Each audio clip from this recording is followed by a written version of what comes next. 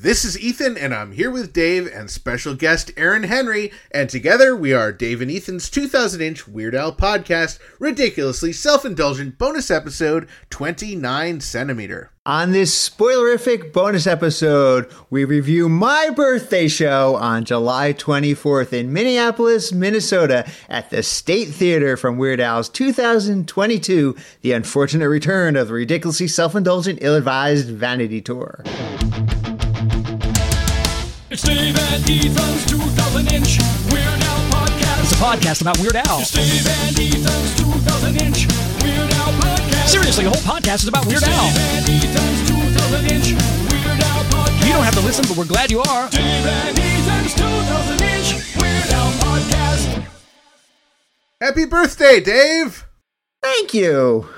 Now, technically, today is not your birthday, but we are reviewing a concert from your birthday. Dave, there was a lot of stuff that went on that night, and we'll explain it, that prevented us from recording. So, we have the lovely Erin Henry here with us, and we wanted her to record this with us, so she's joining us after the fact, and we are going to go through everything. So, hello, Erin. Welcome back to the podcast. Hi, thanks for having me back. This is all our messed up timeline. I think this episode puts us back into the correct timeline here. For those who were trying to follow along at home, we made episode 27 centimeter into our... It was our Twine Ball episode. We made that episode 27 centimeter, even though chronologically it fell after we recorded episode 28 centimeter, which was in Mankato on July 23rd. And this is now taking place after the Twine Ball experience. So this is the evening of July 24th. So if you want to find out what we did prior to the show, you need to go back and listen to episode 27 centimeter. And then skip over 28 centimeter and come to episode 29 centimeter. It's really confusing. We'll try not to do this anymore, but we just had the opportunity to put... They still need to listen to 28 centimeter, though, Dave. They're just in that order. They skip over it because they've already listened to it. Yeah, something like that. It is so confusing. You need a whole spreadsheet to figure it out. You need to be like a rocket scientist or something. It's really complicated, but hopefully you figured it out, and hopefully you know why you're here. You're here to hear all about our adventures at the State Theater in Minneapolis on my birthday. It's still my birthday in this episode, so thank you for the birthday wish. And so just to summarize what Dave was all talking about there, so typically we start the episode with what we did that day, but since we already did that, we're just going right into the venue. So, Dave, we dropped off on our way home from the Twine Ball. We dropped off Jackson at their hotel, and then we made our way right to the State Theater, and we parked in a parking garage, like right across the street. Yeah, so we were pulling into the parking garage, and I guess right before we pulled into the parking garage, I did see our good friends Jared Marker and Rocky Hooker walking out. I guess they maybe just come out of the same parking garage. I'm not quite sure, but they were on the street, so I beeped at them and they waved to us from the car, and we went into the parking garage. And I think we had like the first spot in the parking garage. Yeah, pretty much. Was pretty incredible. And I don't. Something about the parking garage reminded me of New York City. I think it was how it smelled like urine. Oh, yes. This is not a... I mean, we didn't get to see a lot of downtown Minneapolis. I guess we kind of drove through it a little bit. But yeah, this was... the neighborhood looked okay, but I mean, getting out into the parking garage was quite an experience. It was not as nice of a smell as it was inside of the pagoda at the Twine Ball. That's right. Nowhere near that experience. It was the total opposite spectrum of that smell. It wasn't great. Yeah. And Dave, I hate to do this so early in the episode, but I do need to do a Coke Zero solo. I'm very thirsty. Oh, okay. There we go. Oh, you did it? I didn't even hear it. Wow. Hopefully that came up on the microphone. Well, yeah. So So I had gotten earlier, as you heard about on episode 27, Centimeter, I got 2 amazing shirts from both our special guests this episode, Aaron Henry and Jared, who I just mentioned earlier. I got a wonderful Red Rump the Goody t-shirt from Aaron and a beautiful Hawaiian shirt from Jared. So I in the parking garage, in the smelly, grungy, dirty parking garage, I changed into my shirts, and then I headed over to the theater. And we, Ethan, for my birthday, we had VIP. Yes, me, you, and Jackie, and I believe Aaron had VIP as well. So we all got to go in, and I know that when we got there, typically, they make you go through. Some venues do, some don't. But this one, they made you go through a metal detector to get in. And I remember, like we were. I think when you and I got there, it was moments before Jeopardy, and so it was relatively empty. So we were definitely chatting up with the security guards. I guess it wasn't empty, I should say, because there was a long line to check in. So we were chatting with the security guards, and they were the line was very slow checking in, and I feel like so for those who aren't aware, Aaron used to be a mall cop at the Mall of America, which we discussed visiting the Mall of America on episode 28, Centimeter. But I go to the metal detector. This happens to me at many venues where I put my bag, they take it through in a different way, and then I walk through the thing and it beeps, and they are just like, yep, you're fine. Like, if it beeps, isn't that a bad thing? Like, what is actually happening when I go through? Is there a different beep we if I have did a weapon? not deal with metal detectors. Okay. Yeah, we didn't deal with metal detectors at the Mall of America, so I am unsure about that. But that seems strange. Maybe there's some sort of indicator on the detector that shows where it's coming from, and they say, oh, it's a belt buckle, or oh, it's this. I'm not sure. Well, I kind of made it right through, but I feel like, Dave, did it take a little bit of time for you and Jackie to get through the metal detector? I don't think any more than usual. I don't think I was expecting a metal detector, so I had like things like my wallet and my cell phone in my cargo, pants or shorts in the pockets on the side. So I just had to kind of take everything out. But I don't think there was an issue going through the metal detector. Maybe Jackie might have struck up a conversation or something, but I don't really remember it being something with her camera. I feel you know what it was? You're right. Yes. Jackie brought her camera, and they had her old camera that she's been using for many, many tours. She had it with her, and she has a purse that I got her that looks like an accordion. So they were commenting on that, but they were also questioning her about the camera and whether or not it was a professional camera or not, and whether they could let it in. And it is not a professional camera because the lens does not come off. So they did eventually get her in, and then they were talking about cameras. I guess nobody uses them anymore because everyone's got their camera on their cell phone. So I think that was the holdup. Right, it's like incest, but you may have needed to have seen Emo's joke to get that. So okay, that's where you're going with that. There was a little bit of time waiting to actually check in, and I think I had purchased the tickets. They were under my name.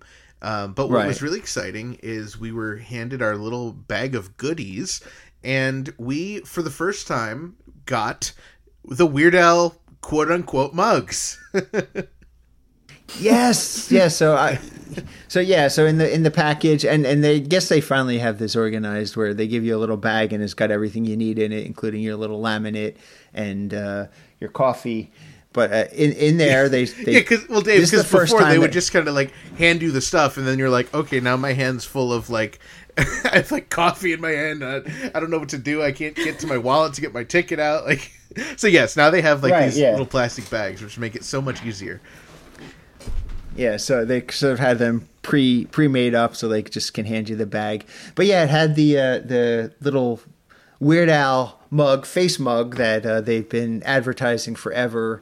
So we finally got to get our hands on one of those. Although, I mean, I have seen them, on previous shows. People have let me hold theirs, or JW had one on display as a sort of a sample at one of the shows. But yeah, this was mine. This is our official ones, the first ones that we've gotten, and I know that I took mine out just to check it out because I heard in the past that maybe they've had scratches on them, or something was broken on them, and mine looked perfect, and Jackie's had a little scratch on the nose, and she tried to get it exchanged, and it was just such a hassle that we're like, just don't worry about it. Keep the little scratched nose. Yeah the nose seems to be what gets scratched, if there is a scratch. Mine seemed okay, but then it was time for us to show our tickets and actually go in.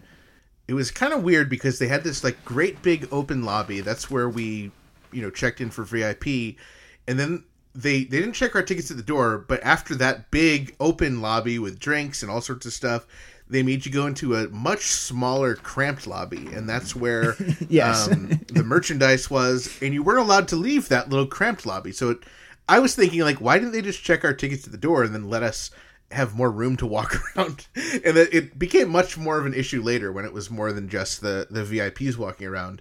But we went in, and our buddy from earlier in the day, Mayor Josh Johnson, saw someone wearing one of those Big Royce Heating and Plumbing shirts. He's like, "Oh, I would love to have one of those."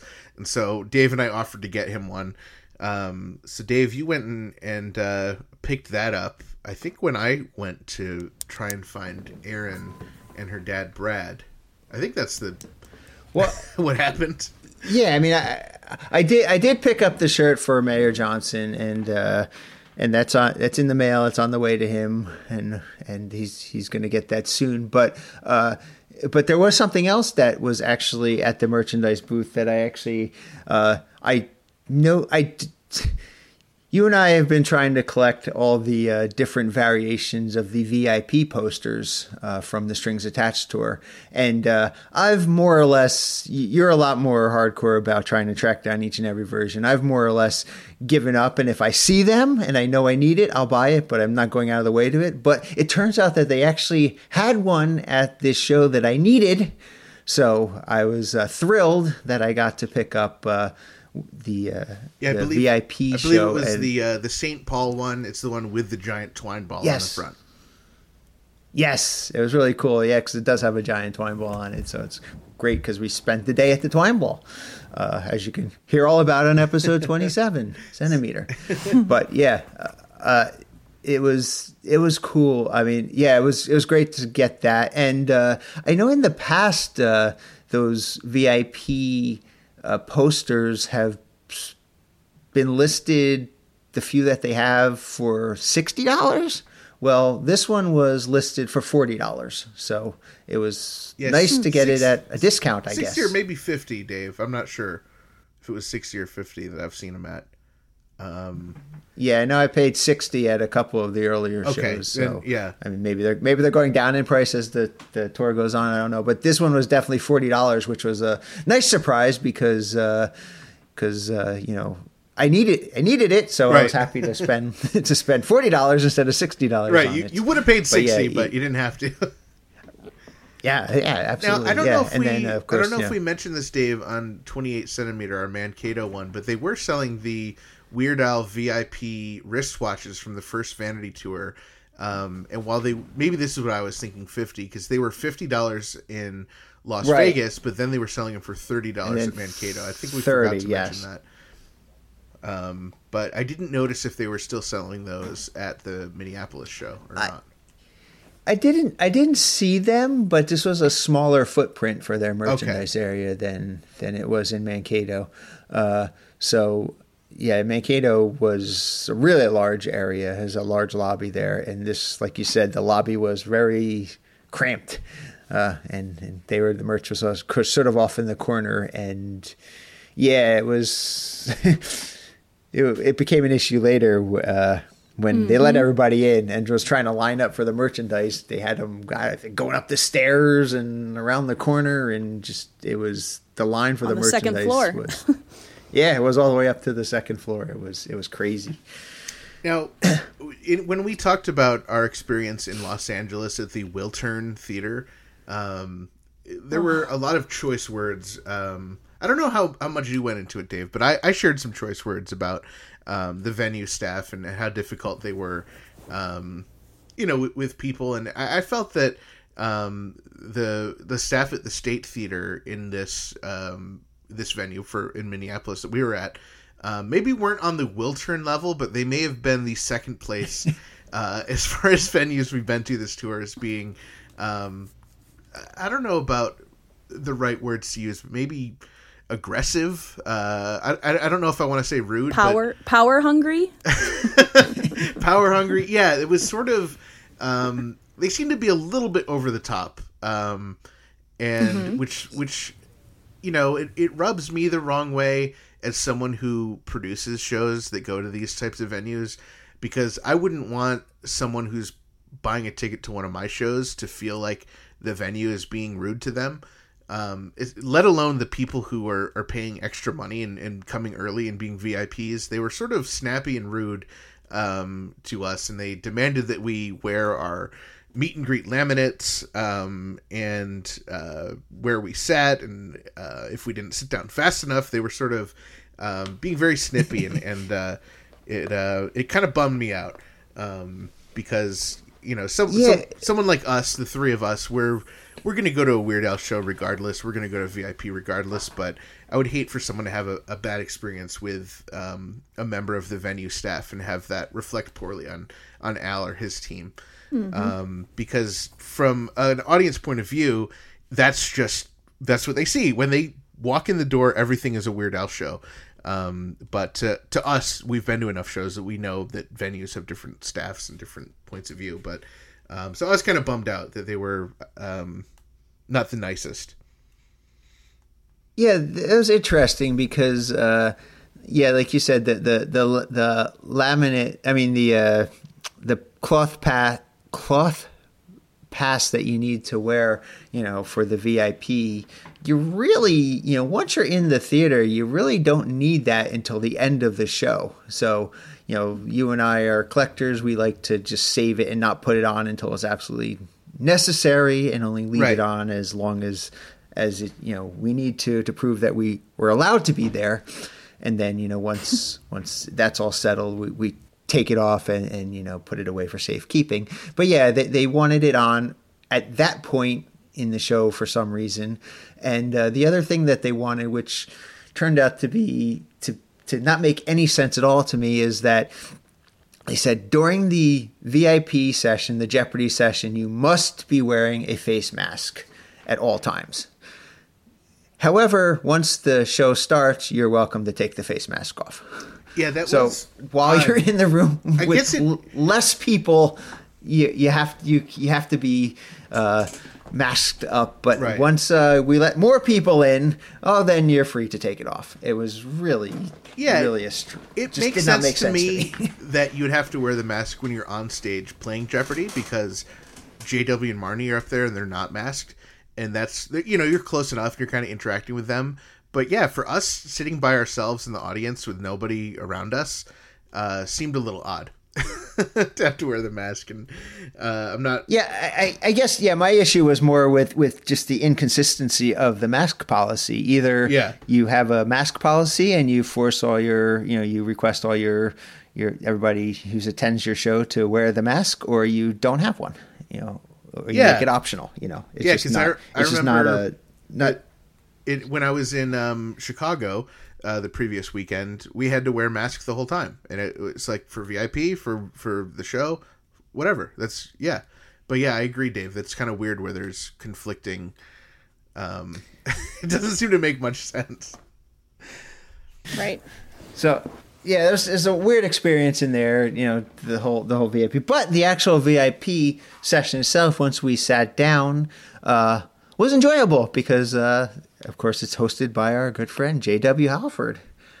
Yeah, and I know he was a little upset because there were some mic difficulties on his end, and that was it sort of threw things off a little bit. And I really think that it was not as bad as he thought it was, because from an audience perspective, no. Especially, we've been to VIP before, we know what to expect, but 99% of the people there didn't know what to expect, so it didn't seem messed up to them. It was just. It was fine. It was just it was extra music, extra dancing. Yeah, I guess I'm not quite sure exactly what happened, but what appeared to happen was that JW's microphone, right in the beginning, as he's kind of setting up how everything's going to work, sort of went out, and either, I don't know if he tripped over something and unplugged it, or something got unplugged, or the microphone just died, or whatever. But so it was obvious to anybody in the audience that this was just a technical issue with the microphone. And like you said, they just tried to cover it. They had some fun. They had people get up and dance, and they had music playing, and while they were trying to figure out the issue. So I hope that didn't take away from anyone's experience. I just think just a technical glitch that was happening. Yeah. Yeah. Staff being rude took away from the experience. I can understand it being frustrating. Mike did not. Yeah, I can understand it being frustrating for JW, because obviously he's up on stage and everyone, all eyes on him, and he wants it to be as perfect as possible. But So I don't. I don't remember the names of the people that were picked, but there were 3 people picked, and I don't really remember any of the questions, honestly, at this point. Yeah, they were, I guess, on the easier side from what I've seen, and they were able to answer a couple of the questions, not all of them, but more than I've seen for certain shows, and without really covering all the questions, I think we try to cover the final Jeopardy question, and I don't have it written down word for word, but yes, I sort of remember what it is. Well, so maybe you guys can help fill in some blanks. But the question was, what song, without directly mentioning them, references Prince, Gilligan's Island, and Pulp Fiction? And I had 0.0 idea. Dave, you immediately knew it. Aaron, how did you? I immediately knew it. He knew it so quick. No, Dave knew it so quick, and me and my dad are looking at each other, going, trying to rack our brain. So no, we did not get it. But like I said, Dave, he knew it very quickly, and. Well, Dave, Dave immediately knew it, and once I heard the answer, I realized that there's no way I would have gotten it, because I don't think I realized that those lines were references in the song. So, I've got Weird Al knowledge. Ethan, I don't have Prince, Gilligan's Island, or Pulp Fiction knowledge, unfortunately. Right. Yeah, I was gonna say. I mean, I know. You're a bit younger than me, Ethan. So, I mean, the Prince thing, I sort of understand that's probably was a little bit before your time. The Gilligan's Island thing, I mean, that was old when I was a kid, you know. So, I mean, I don't know how much if they were still doing Gilligan Island reruns when you were homesick or whatever. I don't think I ever have seen a Gilligan's Island episode. Wow, that's insane that you were saying that. That's crazy. And well, Aaron, have you seen it? Aaron, we're about a similar age, I feel like. Have you? I used to watch a lot of TV Land. I would watch Brady Bunch reruns, and so yes, I've seen Gilligan's Island. Yes. Okay, I watched a lot of Brady Bunch as a kid. I never watched, I guess, Gilligan. I must not have had it on at the right time. Yeah, and again, the Pulp Fiction, again, that's an older movie, and a pretty violent movie. So about when it came out, I don't remember what year it came out, but you were probably 6 or 7 years old, so you probably did not see Pulp Fiction. I remember going to see. I saw Pulp Fiction one time. It was like maybe 10 years ago.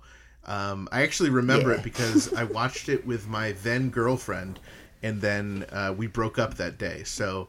After dating for like 3 or 4 years. So I had, I guess, more on my mind than quotes from Pulp Fiction that day. So it might have clouded my memory. Wow. But yeah, I mean, when Pulp Fiction came out, I loved that movie, and I watched it multiple times in the theater over and over again. So I was definitely familiar with that. But yeah, so the line for Prince, Prince has a song called 1999, and the main lyrics of it are, "We're gonna party like it's 1999." Mm-hmm. Of course, the lyrics in Amish Paradise, then tonight we're gonna party like it's 1699. So there's and the answer Prince is Amish reference. Paradise. Yes. Yeah. Yes. The answer is Amish Paradise. The Gilligan's Island reference, the ending credits to Gilligan's Island. So you really need to, if you're watching it, you need to, I guess, stay for the ending credits and hope they're not, sometimes they don't even play the ending credits. They play like a promo for the next show or whatever. So if you're watching Gilligan's Island and you get to hear the ending credits, there's no phone, no lights, no motor car, not a single luxury like Robinson Crusoe. It's as primitive as can be. Copied word for word in Amish Paradise. And the other... the other one, the Pulp Fiction one. Yeah, the Pulp Fiction one, right? There is a line in Pulp Fiction, which I can't say the entire line, but Samuel Jackson's character says, we're going to get medieval on your insert car ooga horn here. So Weird Al changed that word to, I might have to get medieval on your hiney. So that is the Pulp Fiction reference in Amish Paradise. I picked that up immediately. So I really wish I had gotten that question as my final Jeopardy question instead of the ridiculous one that we got way back in Los Angeles when we were up on stage together. I wish you were playing at this show, because I feel like you would have totally crushed it, getting the questions right and of course getting Final Jeopardy right. Yeah, I would have loved to. I mean, anytime I get to play Jeopardy up on stage, I would have loved it. But yeah, on my birthday, that would have been pretty stinking majestic if I was up there. But I wasn't, and that's okay. So after that, they started... actually, no, this was kind of interesting because I wanted to see where our seat was. Dave, we were going to be sitting next to each other, and I wanted to find our seat. So after Jeopardy, I went to find my seat, and one of the ushers is like, "Sir, you need to leave." I'm like, I'm so confused. I'm like dumbfounded. Like, what? Like, because every time we've been to Jeopardy, you just, you can find your seat, you can hang out, do whatever. But she's like, you need to leave. And I was like, oh, I was just going to find my seat for tonight. She's like, well, you're going to have to do that later because we need to clear out now. And I'm like, it was just like so bizarre that I could not comprehend what she was saying. So it's like, oh, well, I'm going to leave this way. And I just walked over to where my seat was going to be before I left. But it was very weird because they had us leave and then they let us back in 3 minutes later. Yeah. I don't get that. Yeah. Yeah, that was very strange. You go ahead, Aaron. I was just going to say, because the doors opened at 6? Yeah. Was it a 7 o'clock show? Yeah, they opened at 6, but Jeopardy ended at 5:52. So they kicked us out for those 7.5 minutes, and then we were able to enter again at 6. It didn't make any sense to me at all. It was more power trippy kind of stuff. It seemed like. Yes. Yeah, it was very. Yes, it was definitely very strange. I mean, this is I had a similar experience. When you go in for Jeopardy, they let you sit up front. They don't let you sit in your seat. You can sit basically wherever you want. So where we were sitting, sort of, further back, in the small group that was there for Jeopardy, and it is my birthday, and a lot of people are sending me texts and Facebook, birthday, messages and things like that.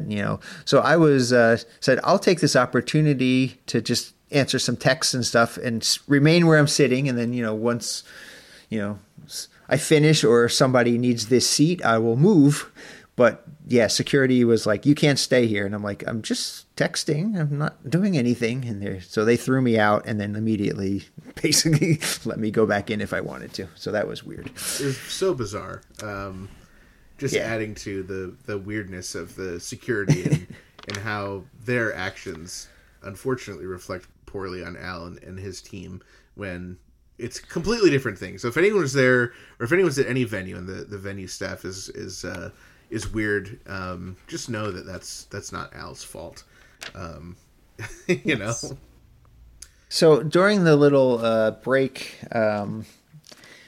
one thing that they do give you on the VIP package is you do get a free non-alcoholic drink, which they give you a little like ticket that you can go in and get your drink from any of the bars or refreshment stations in the theater. Well, one of the main bar was out in that main lobby area, which you weren't allowed to go into. So right. I didn't understand that. You had to buy your drink before you actually went into the theater.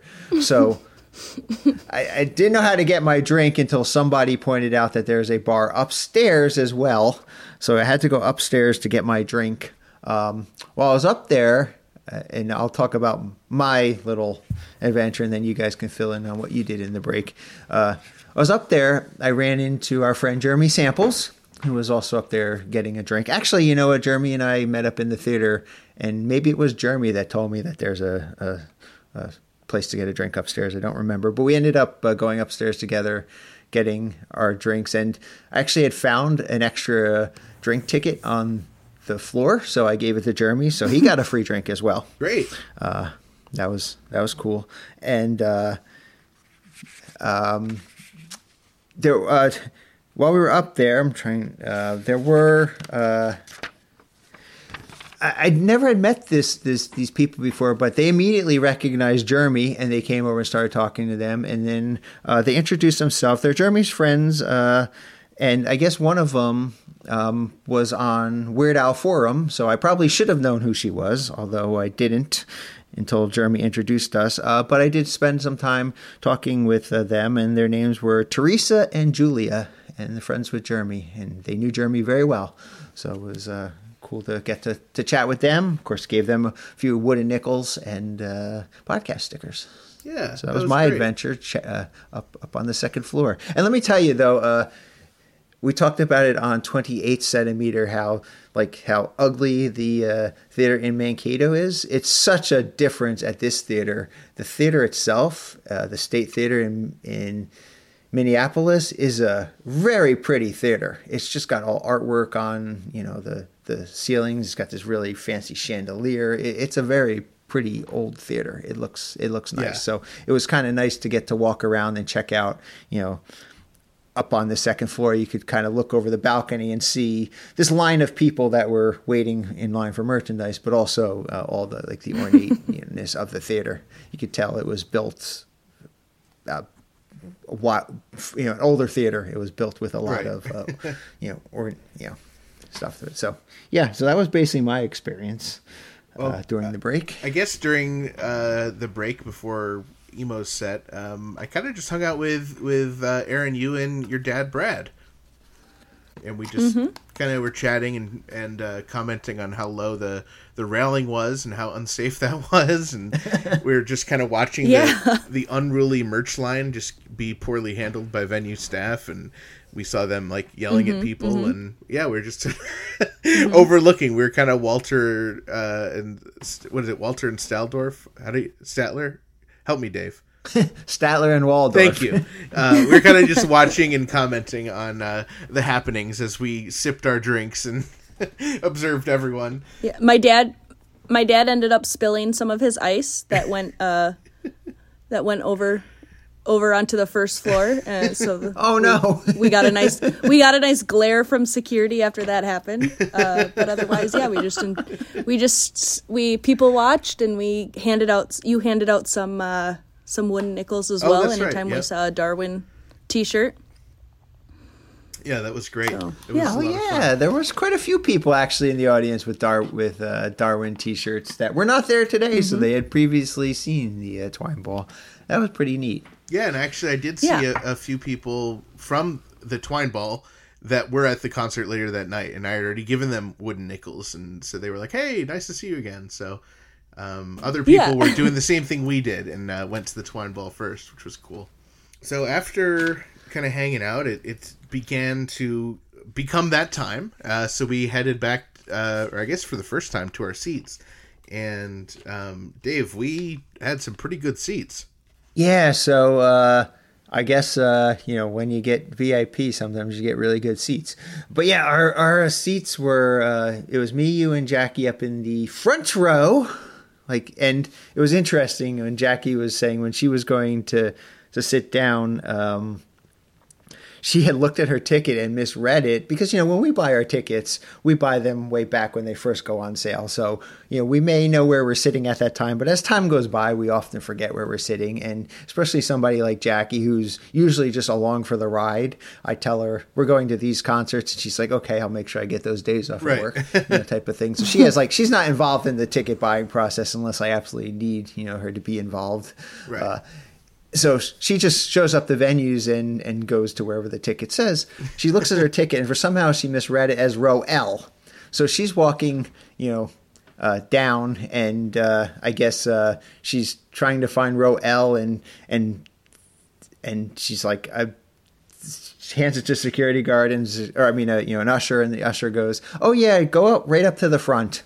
So she's like, okay. So she goes up to this one section because there was a sort of a little section with 2 or 3 rows. And then there was another bigger section, So she goes up to the section with 2 or 3 rows. She goes, there's no way there's a row L in this section. There's only 3 rows in here, So hands it to the usher there. And the usher's like, okay, you're front row right here. So she was pleasantly surprised to be in the front row. Yeah. But we were front row. Yeah, right in the right off front on row. Chemo's side of the stage. Yeah, it was awesome. And so we took our seats, and they were it was actually the pit, so they were like folding chairs, which are actually kind of more comfortable because you can kind of move them around a little bit and stretch out a little. And it was $7.58. Well, where were Aaron? Where were you sitting? Aaron, where were you sitting? I was a little bit further back with my dad. But we were I was right on. It was a center aisle, so I was right on the aisle, and then my dad was one in. But we were far back, but not the front like I had the previous 2 nights. But it was still very good because we were center aisle, so it was great. Yeah, and you had told me a story that this was something to do with "Wanna Be Your Lover" is an important song to you at this venue. I had seen Al at the State Theater at least 2 times before this, and the last time I had seen him at the State Theater, I also had an aisle seat, and I was sat on and sang to during "Wanna Be Your Lover." So it was awesome. Yeah, it was wonderful.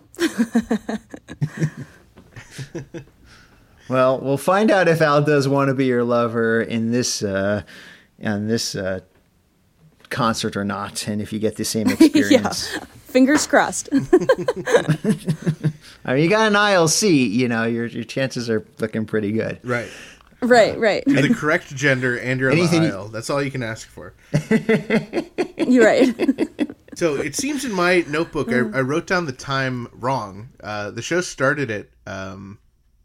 Wait, did it start at 8? It started at 7, right? So I wrote down 7. It started at 7, yes. 7. I wrote down 7:58, but I suppose the actual time was 6:58 that JW took the stage. Yes. And I wrote 6:59, but more or less moments before the official start time at 7 o'clock, JW took the stage. And then I have 6:59 that Emo took the stage. Yes. So it was all very prompt, getting everyone on the stage. And I think ever since Mankato, when we had alerted Emo to the fact that it was your birthday, I was really hoping that he would do that joke again on your actual birthday. And I will say Emo came out in what I describe as the Harlequin outfit. Seems like that's his outfit of choice nowadays. It seems to be the one he's always wearing, as opposed to being the kind of backup one. And yeah, it's interesting because I can't remember the last time that Emo was not wearing that black and gold outfit. Seems like that's the one that he goes to now, and I don't remember him seeing earlier in the tour he was wearing like an oversized suit type of thing. Yeah, so I don't remember him wearing that recently. But it did come time for the birthday joke, and he said, "Is anyone in the audience celebrating a birthday?" And without any hesitation, Jackie and I went, "Him!" And we started pointing at you. And being right in the front row, like very close to the stage, Emo just immediately was like, "Oh, what's your name?" And he said Dave, and he did the joke yet again, Dave. And I have to imagine, I don't know this for a fact, but I haven't noticed Emo doing that joke 2 days in a row and having it be for the exact same person. So you may hold a record. I may. It was really nice to. I mean, this was my actual birthday, unlike you heard on episode 28 centimeter. They sort of made it my. Jackie and Ethan sort of made it my pseudo birthday by throwing me under the bus for that one. This one I was fine being thrown under the bus because it was my actual birthday. So I did get a nice birthday joke from Emo. Yes, and I do just have to read my notes here. I'm trying to see. Well, while you're reading your notes, I'll just say that Emo had a great set. Of course, got a standing ovation as we typically observe. And did you have anything else with Emo before I? Can I go? Yes, please. Yeah. Yeah. So again, I won't say anything about his set or any of his jokes, but he does do one a Minneapolis versus St. Paul joke that I've heard him say several times in Minnesota, and he also did mention this, the Acme Comedy Club, which is where he performs, and that's where I had seen him perform several times, even before he was on, before the first Vanity tour. I became acquainted with Emo through that comedy club, so I love that he mentioned Acme because it's a super famous stand-up club in Minneapolis, and then there is where he always does that Minneapolis versus St. Paul joke, which is hilarious, and I don't know if you two found it as funny, but I know the audience laughed and loved it a lot. Oh, so yeah. I really like that he mentioned that one. It was great, and I do love that Emo seems to have like this insane Rolodex of jokes that he will roll out for just like this certain city he's in. He's a total pro, and he just has like all of these jokes, and he's like, well, this great joke only works when I'm in this city, so might as well roll it out and do it. And it's really fun to get to see so many of those. Or certain jokes, he'll only tell them in the South, or certain jokes he'll only tell when it's like a coastal city or stuff like that. It's very funny. Right. Mm-hmm. Yeah, I'll have to think about what I was going to have a Dave suggestion for Emo, but I'm not exactly sure. I know what I wrote here, and I still stand by it, but I'm not exactly sure how to present it because I'm not exactly 100% sure of the correct context here. So I'm going to save that Dave's suggestion for a future episode, assuming the same situation comes up again next time I see Emo or another time I see Emo.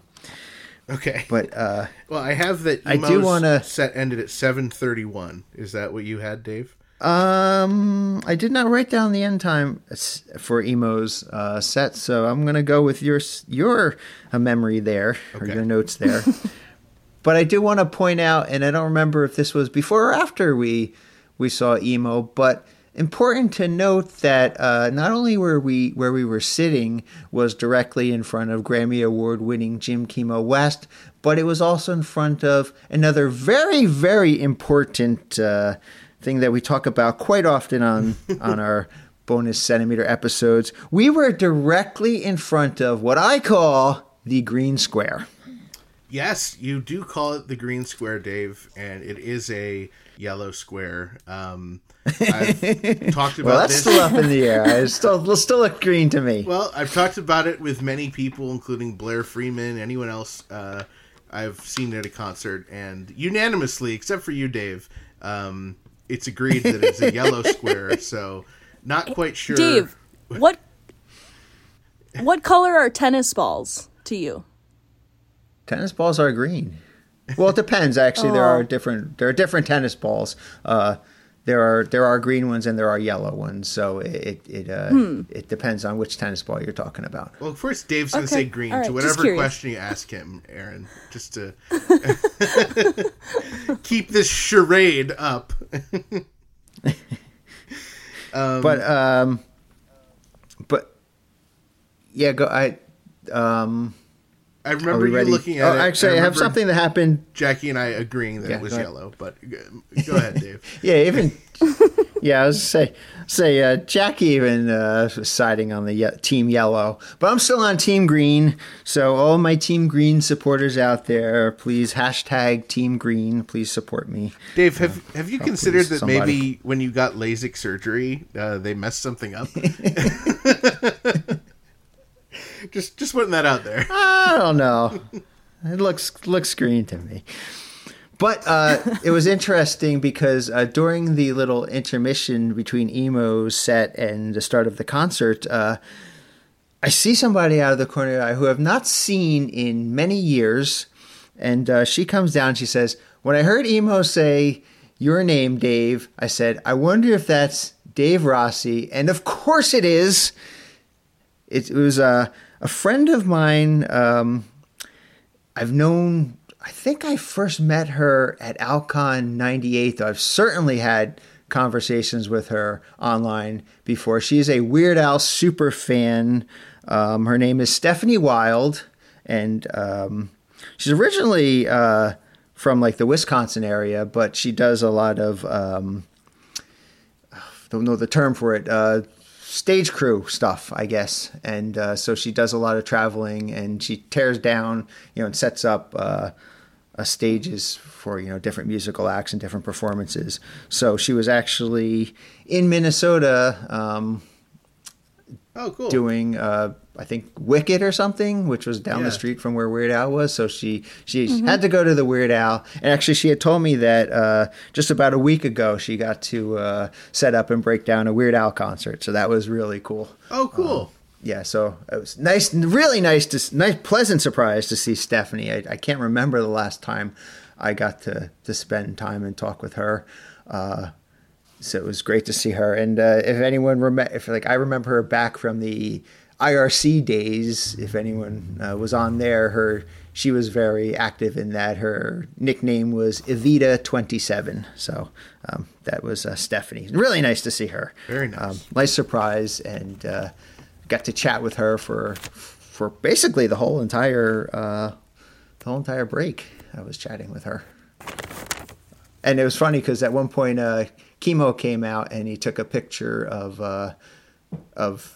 the audience during the little break, and Stephanie caught it out of the corner of her eyes, and I see her like turn back towards the stage, so I turn around and I see Chemo, and I'm like, oh great, Chemo probably got your face in the picture, but ended up getting the back of my head. So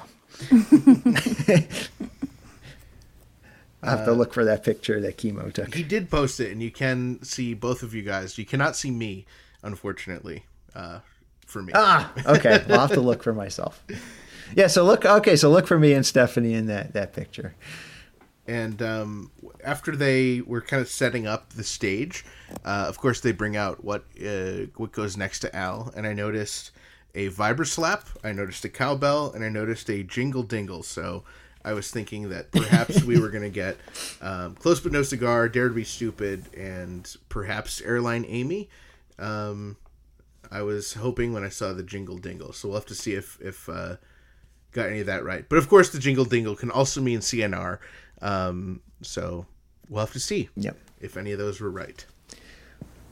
Well, this was interesting because from where you were sitting, you could, I guess, see the table, but from where I was sitting, which was, I guess, 2 seats away from you because Jackie was between the two of us. I could not see the table because it was blocked by some sort of speaker box or something that was up on stage. So I had no idea what was on the table.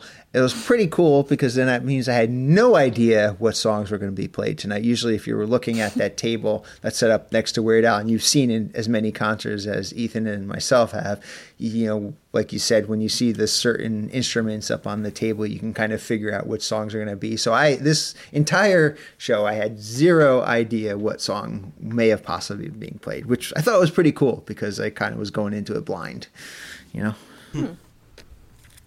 And anything you would like to share, Aaron, before we move on to when the concert officially started? I would like to say that, you know how JW says no pictures or no videos. However, right before the lights went dim, there was an announcement saying, you know, keep your photos brief. If you are to take a picture, just take a quick picture. Right. And I think none of the security heard that. So where I was as far back, we'll get into this a little bit later, but they, like I said, I was on the aisle and they were patrolling that aisle for anyone who had their phone out. Wow. Like a hawk. So I think it kind of died down a little bit towards the end of the show, but I did just want to say that they were on it, any pictures, and I was kind of almost hoping that someone would stop me so I could say, hey, did you not hear the announcement right before the show started? But that was, you know, the security telling someone not to take a picture is more distracting than someone just taking a picture. I agree. So I didn't really enjoy that. So that was my just disclaimer for the next couple songs. What was pretty interesting for Dave and I and Jackie was the security, the guy like kind of gave us a little speech. The guy, I guess, for our section, he's like, hey, you know, you feel free to take pictures and video, just, you know, keep it brief and try not to be distracting. And he's like, the only real rule we have up here is don't put anything of yours on the stage. We're like, oh, that's very right. We can do that. That's very easy. That's fair. Yeah. Right. They said, you know, if you stand up at any point in the concert, you know, you make sure that you're not leaning up against the stage or put anything up on the stage. So I mean, and I took multiple pictures during the show and nobody said anything or tried to stop me. So maybe it's odd that the photo policy was enforced differently throughout the venue. That's interesting. Yes. But yes, and it is also odd that, and I guess I never really noticed that until you pointed it out, Aaron. But yeah, JW says no photos. Yet later on, there's an announcement that I think I've heard at pretty much every show I've been at that says, you know, if you do decide to take photos, you know, please, you know, keep it brief and be considerate of the people around you. So yeah, right. I don't know what the official policy is. Well, I think what it is the policy is no photos allowed during Emo's set, but that yes, you can take photos during Al's set. That's the official tour policy from my understanding. But how a venue... Yeah, and that makes sense, but yeah. Yeah, decides to interpret that, who knows? So I have that the show officially started at 7:46 on the dot. And the band sort of came out first, so I think we were initially thinking that it was going to be Fun Zone, but it ended up being Lame Claim to Fame. Yeah, my initial reaction was also Fun Zone when I saw everybody come out, because Al was not out on stage until after the music started. Then he sort of walked out for Lame Claim to Fame. So I was surprised to hear Lame Claim to Fame. I was expecting Fun Zone as well. It was immediately apparent that Steve was not wearing sunglasses. He was wearing just his regular vision glasses, no tint. And black, right. The shirt that Al was wearing was black with green leaves and white flowers. And it's definitely one that I've seen before. I don't know if I've named it before, but I did come up with a name. I thought the white flowers sort of looked like butterflies. So this shirt is now named Butterfly Picnic. Nice. Nice. I like it. Yeah, it's cute, right? I did not get that out of that shirt. I would have probably gone a different direction, but okay, it's not my decision to You're name not the namer, Dave, so even though it was your birthday, you still don't have that distinction.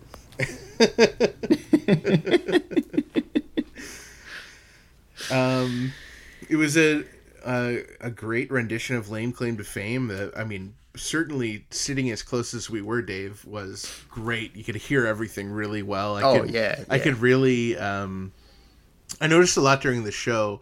Sometimes, not that the sound gets muddled, but it's not as clear when you're further back, and being that close, like I could see Steve's finger strumming a bass string and hear that. Like I could break it out and hear the different parts really well. It was like super clear and really crisp, and I think part of it was maybe just the venue, but also having a speaker like 5 inches from my face didn't hurt.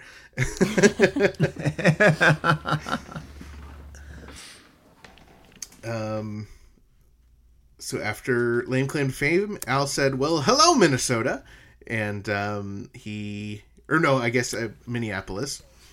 Minneapolis. Mm-hmm. And then he gave it up for emo, and he said, "If in the early 80s you told me that in 2022 I would spend 6 months on a bus with Emo Phillips, I would have said, that sounds about right." And he said, "I don't know if you were warned, but this show is going to feature all extremely unpopular songs like this one." And they went right into Close But No Cigar. Mm-hmm. And you know what I do during Close But No Cigar. What do you guys do during Close But No Cigar? Do you have any rituals? What do you do? What do you do, Ethan? I count the number of vibra slaps. Mm-hmm. I noticed about approximately 10 in that I should have been counting the vibra slaps, so I missed the first few and went, well, I don't know where I'm at, and then I was upset the rest of the song. So, well, that's the service that I provide, Aaron. You can just sit and you can enjoy the shows, and you don't have to worry about it because I will painstakingly count the vibra slaps. I did notice there were... Aaron, the same thing...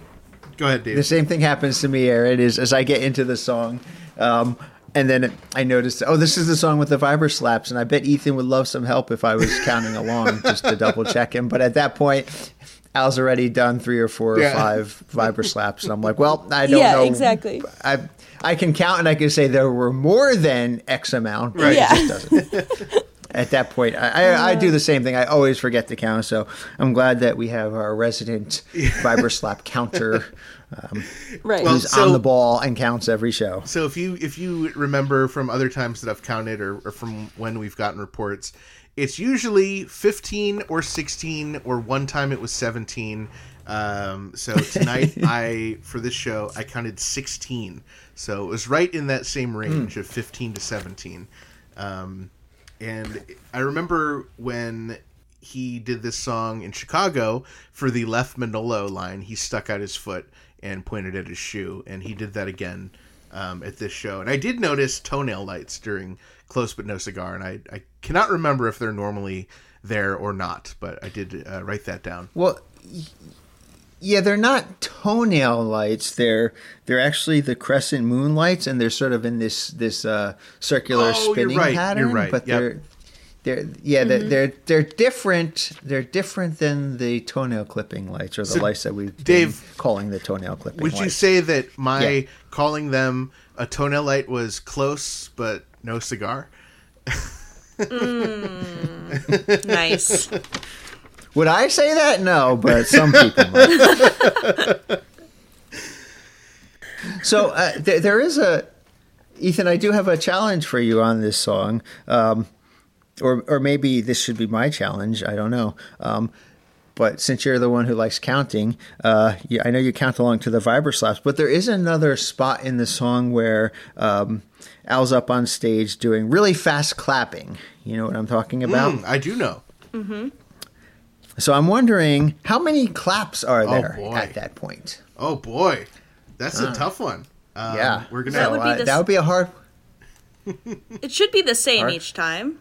I would think, but you would think, but you would also think the vibra slaps would be the same each time. But according to Ethan, they seem to vary. I suppose it's the same. Yeah. Well, since I'm counting the vibra slaps, I think you should be counting those, Dave. Yeah, see if I remember. I seem to if I miss the first one, then I'm already out of luck. Right. I mean, they go very fast, and I think I even tried counting them, but they were going too fast. Yeah, so, they go really fast. Somebody's going to need to just something else. If you don't feel like counting the vibra slaps, something else out there that people can clap, can count on, or can count for how many claps are, and fill us in if I can't remember to do it myself. Now, I know we're reviewing the Minneapolis show on this episode, but I did want to take this opportunity to mention, since our special guest, Aaron, you were at the Lincoln, Nebraska show the Friday before this one.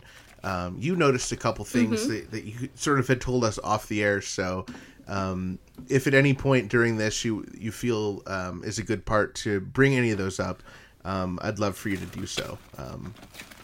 I can't remember what they were, but before we get into that, though, I just want to point out that the Lincoln show took place on July 22nd, which was the day before July 23rd, which is our episode 28 centimeter, which is the day before July 24th, which is when we went to the Twine Ball in episode 27 centimeter. And now this is episode 29 centimeter, which is also July 24th. So try to work that into the timeline. I don't know what number, if we had gone to Lincoln, that would be. Maybe we'd be recording it as episode 30 centimeter. Who knows? But yes, it's just trying to get the people's timeline all sorted. Yeah, thank you for the clarification on that, Dave. Yeah. And is that Lied Center, LIED Center, or is it like Lied Center? It's been pronounced Lead Center. Lead is what was what I've been calling it. But I am not from Lincoln either, so I was unsure. But I think I heard Lead. Okay. Is there anything you want to mention? If there's any point in the show where you want to hop in and let us know about your time at the Lead Center in Lincoln, Nebraska on July 22nd, let us know. Mm-hmm. Yeah, absolutely.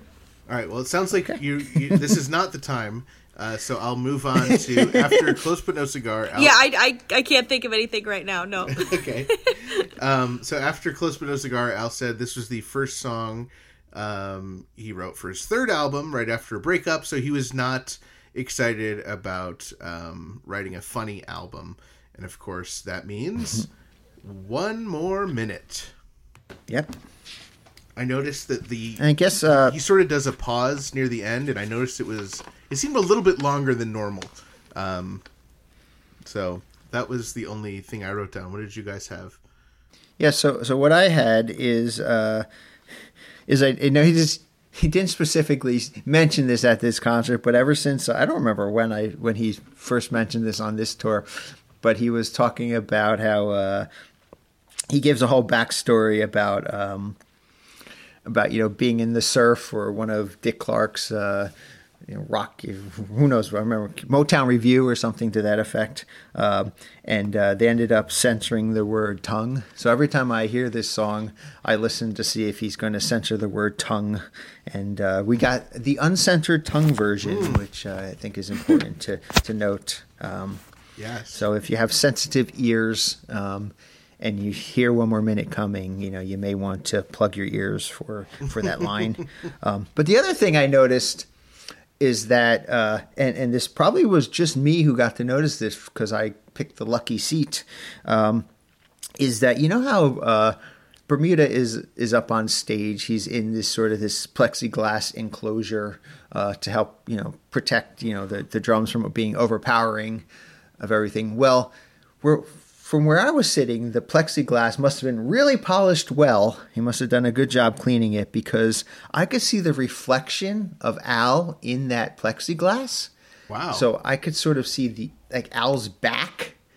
So I could sort of watch the concert. Like if I looked over at Al, I would see, the concert as if I was, sitting in my seat looking at Al. But if I was looking at at Bermuda's plexiglass enclosure, I could see the concert as if I was sitting up on stage directly behind Weird Al. So I thought that was a pretty rare view that I had. Very cool. Of getting to sort of see not only the concert as the rest of the audience saw it, but sort of a on-stage, backstage view of Weird Al. I thought that was pretty neat, that view I had. So several times during the concert, I was looking over towards Bermuda's plexiglass just to kind of get a different feel of this concert.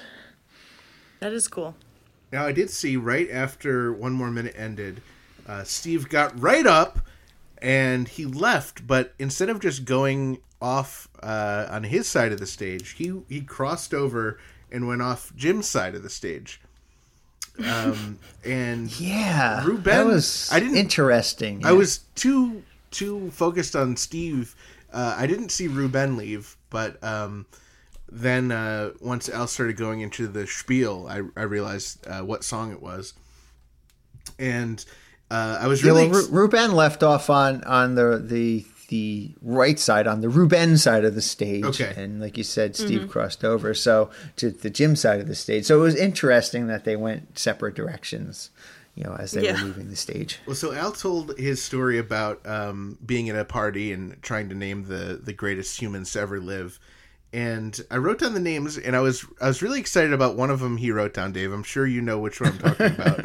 Yeah, it was the first one he said. He said Da Vinci, then Confucius, Einstein, Gandhi, and all of his friends are idiots because Charles Nelson Riley is the greatest. But Dave and I, we ever since we had I think it was Andrew Gregory on for the second time on the podcast, and he told us about his favorite meme of the year whenever we had him on, being the Da Vinci twins, where they pronounce Da Vinci, Da Vinci. Any opportunity to say Da Vinci, Dave and I say Da Vinci now. So when Al said Da Vinci, I was thinking Da Vinci. Yes, I did the same thing, Ethan. I was so excited. It's amazing. Like anytime I see Da Vinci anywhere, I say Da Vinci. There's a bakery in near where I live called Da Vinci's Bakery, and every time we get like bread or something from there, and we get it in the box, and it's just like Da Vinci. So it's yes, I picked that up. That was hysterical to me in my mind. Yeah, there was somewhere, and I'm glad you picked that up. That we kept walking by in Las Vegas called Da Vinci, and we said it every time. It's in one of the resorts or whatever. But yes, then they went right into CNR. Mm-hmm. And so I had a suggestion that I think came from this song. So let me see if Frank can play the music for us. Mm-hmm. It's Ethan Suggestions. So my suggestion is Al has the tambourine, or as it's better known by the jingle dingle. I think that we should get a jingle dingle solo, and I think Al should call it that.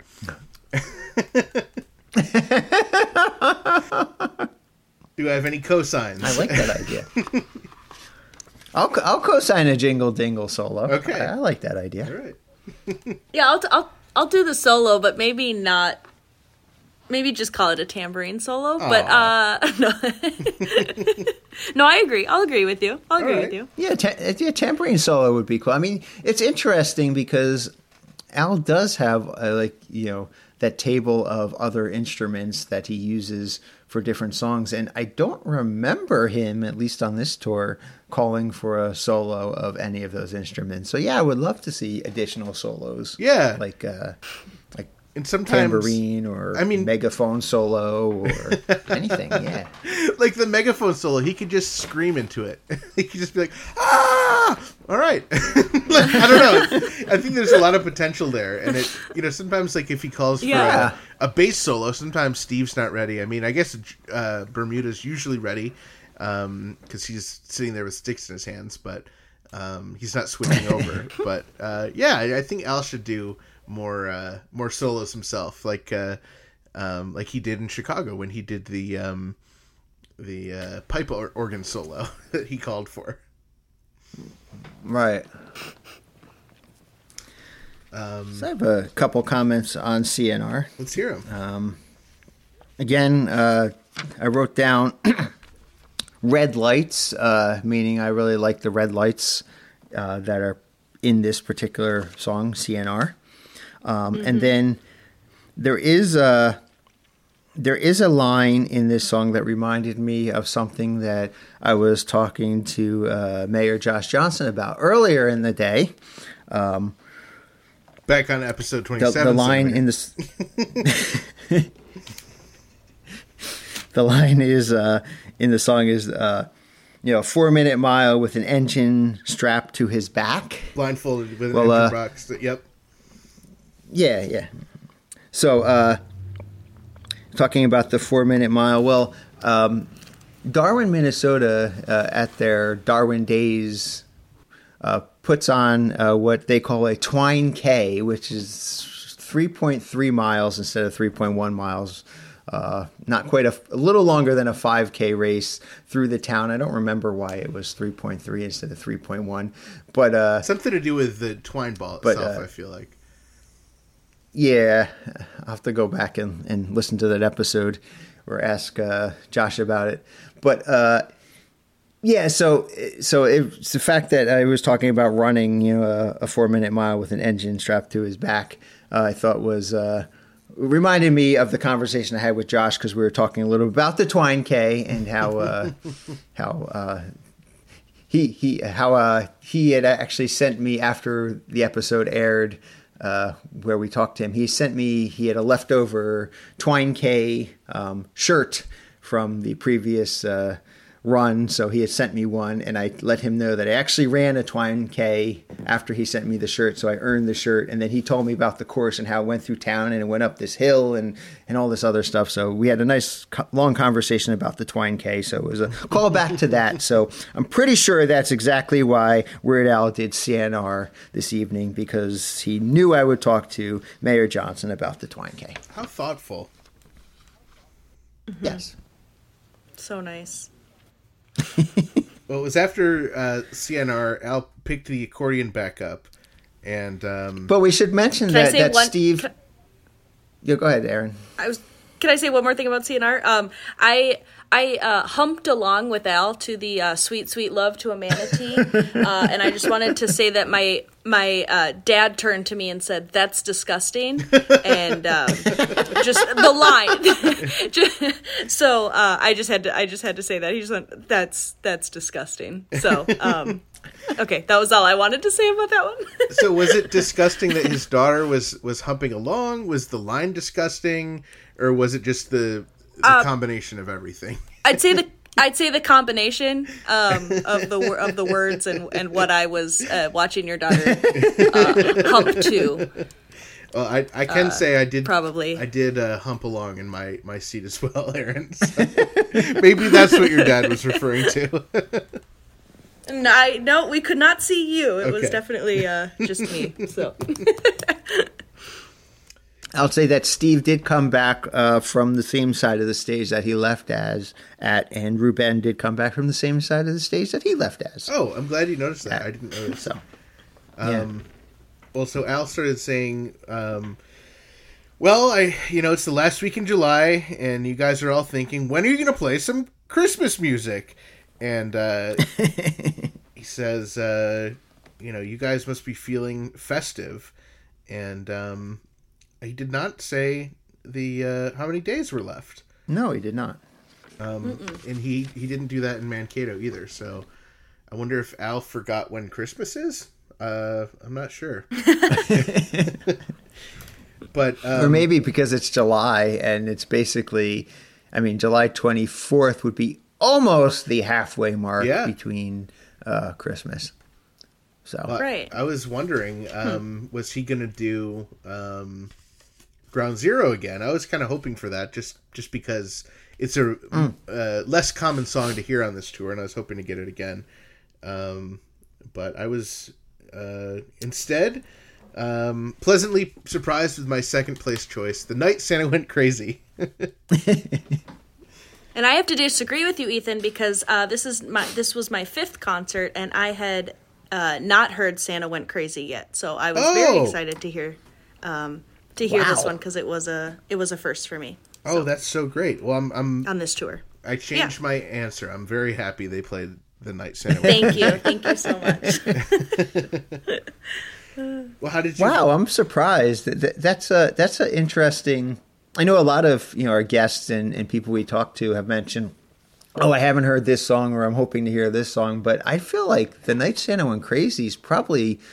I mean, I'm not looking at the spreadsheet or anything, so I could be totally off here. But at least at the concerts I've been to, I feel like that one's been played quite a bit. So it's odd that you went to 5 shows and did not get to hear it until tonight or until the this concert. Yep. Yeah, that's just, I guess, weird timing. Yeah, because it is one of the more... Right. It's not one of the most common ones, but it's certainly more common than some of the other ones that you'd already gotten on your shows. Right. One thing I was noticing, so in the Mankato show, it was pretty clear that the only 2 colored lights during Christmas at Ground Zero were red and green. And I noticed there's a lot more variety in the colors for Christmas at... Or not... I'm getting them all confused. There was a lot less variety for The Night Santa Went Crazy. Yes, there's a lot of red and green, but there's also purple and blue and some other stuff that cycle through. So I thought that was kind of interesting. Yeah, it seems to only be for the refrain that is... That it goes back to the red and green, I guess. Yeah. Mm-hmm. Yeah, and speaking of the red and green lights, I think it might have been you who mentioned this, or somebody mentioned this, and I started looking for it after it was mentioned, that the lights, the red and green lights sort of split Weird Al's face pretty much down the middle, like half of his face is red and half of his face is green. And I thought that looked really cool, and I don't know that I would have thought to look for that had somebody not mentioned it on a previous episode before. So I did get to see that. Thought that was pretty cool. And the other lighting bit in this song is that at least where they have the lights on this tour, it seems like that Ruben is often... The light is set up so that he's often projected up onto the back screen. Yeah. He's huge in the back. Yes. Yeah. So I just thought that looked really cool with the green lights and Ruben up on, the wall like that. His shadow up, a silhouette up on the wall. So I wrote that down. I thought that was cool. That's great. Yeah, I love. And there was one point, which I wrote down. I felt like Al was speeding through some lyrics to sort of catch up after, the line about the movie rights. I don't know if you guys picked that up or it was just me hearing things or making things up or not. But I wrote that down. I felt like he was sort of speeding through the lines to sort of catch up to the music. So. No, I didn't catch that, I guess. I didn't either. Well, I was disappointed because we did not get a pipe organ solo for the next song. But Al said the next song begins with pipe organ, and luckily we have one right here, and referring to his accordion. And of course, this led into a fan favorite song, which was "Nature Trail to Hell." Yeah. Under this song is where I have that my dad whispered over to me and said, "I like Ruben's shadow on the back wall." So this is the song where we had noticed that. That's great. I'm glad your dad liked it. Yeah, so I have a couple notes on this song. Go for it. I like that I like the way this song is incredible. First of all, I was very excited to hear this song. Yeah.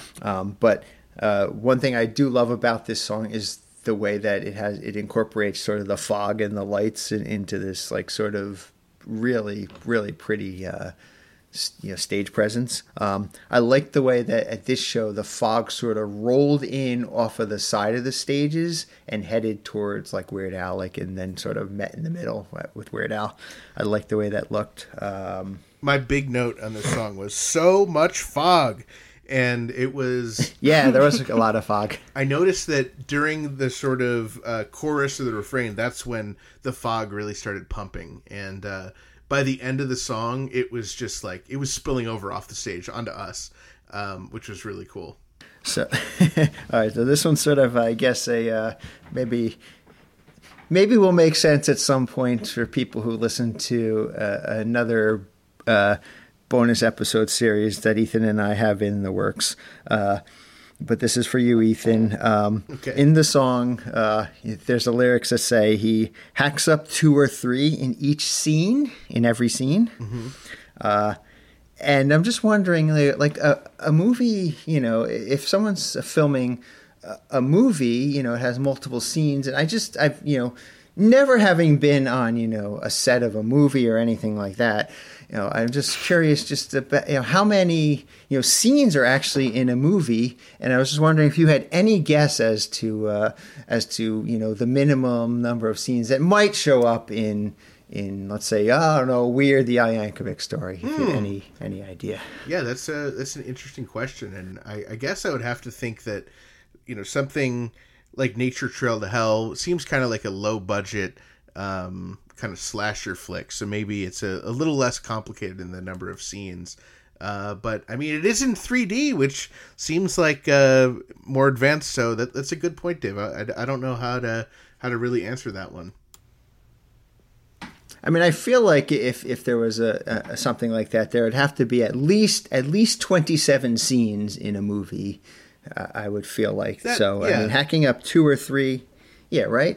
That's a lot of feels people. Reasonable that yeah, hacking up 2 or 3 in each scene. I mean that's quite a bit. That's it's a bit excessive. A bit excessive. This is a very violent movie. I would say that.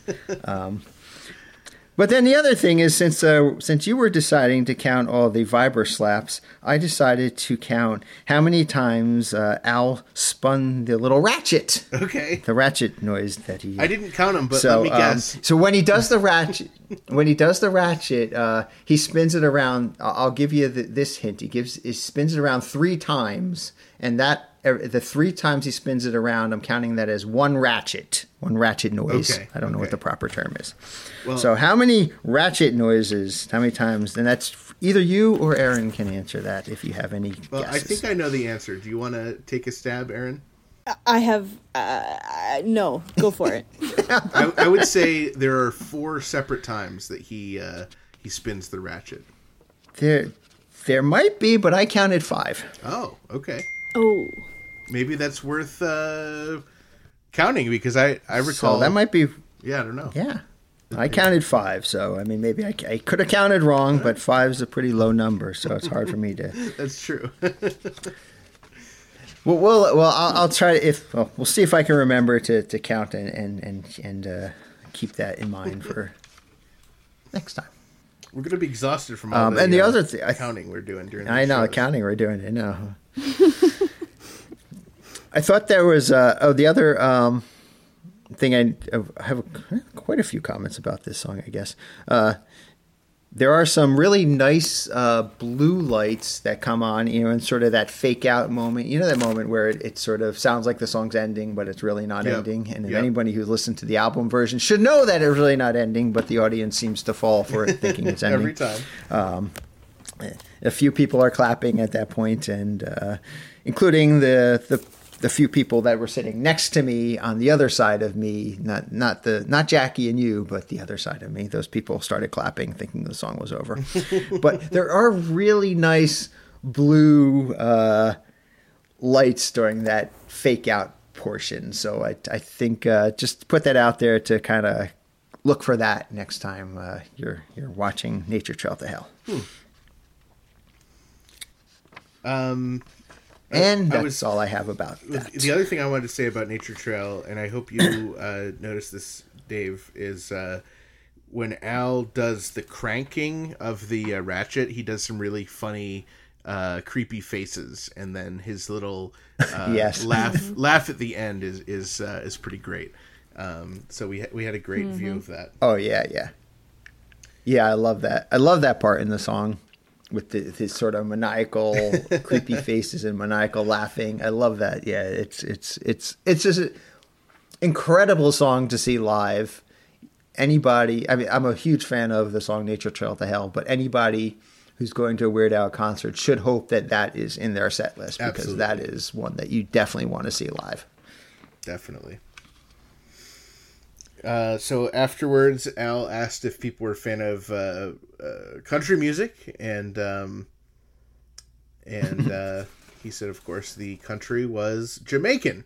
And what does this say?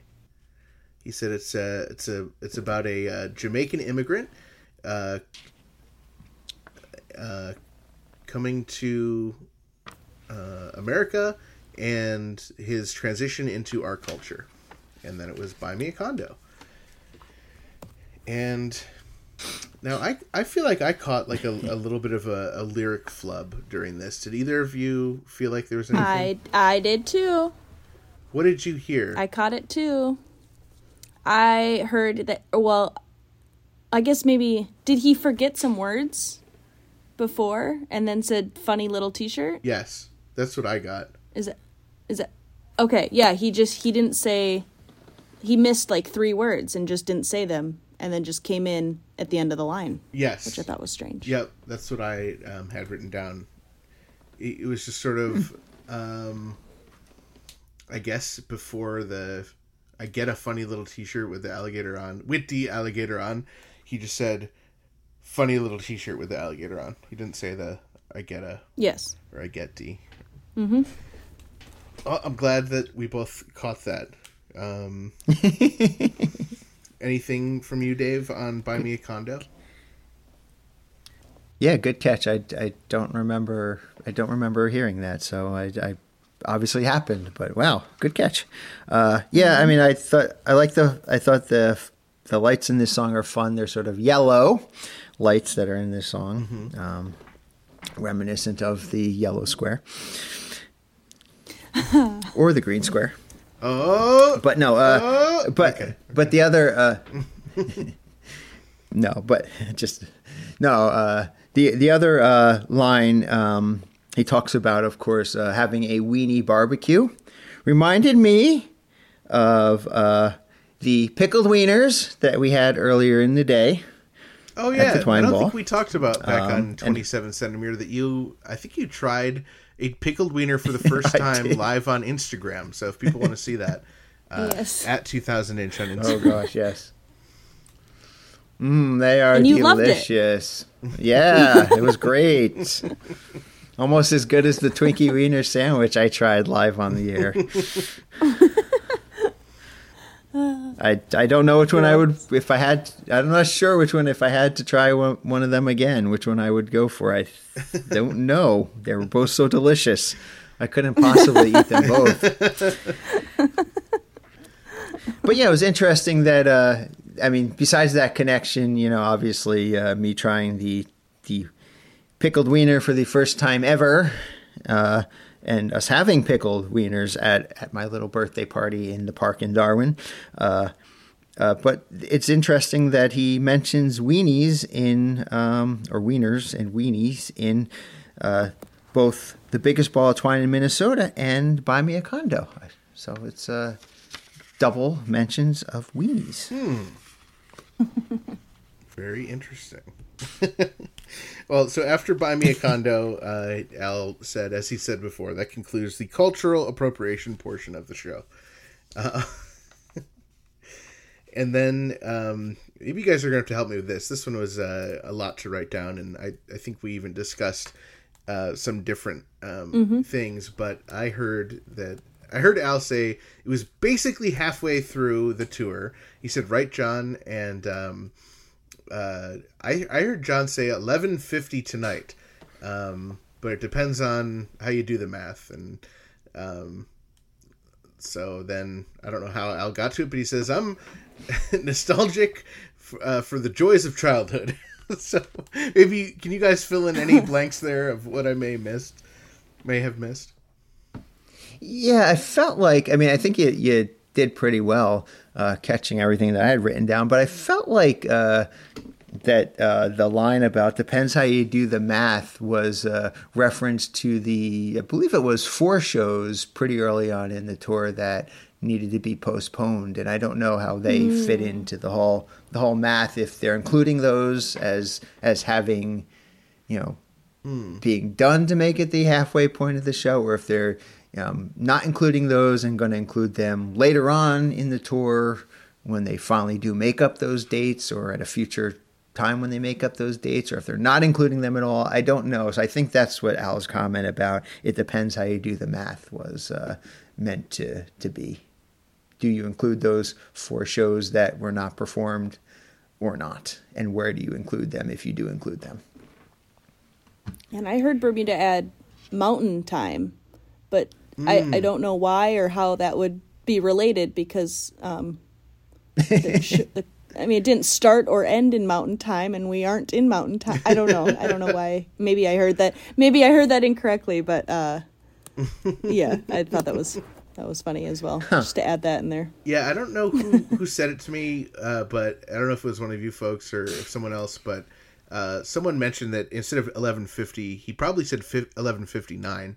I think that would make more sense. That would make more sense, yeah. But I'm not completely sure. Yeah, I'm not sure. Nope. Yeah, but that's interesting. I mean, however you do the math, it depends on how you do the math. But I didn't realize that they were essentially at the halfway point of their tour at this point. It just does not feel like, I mean, it's a 6-month tour, right?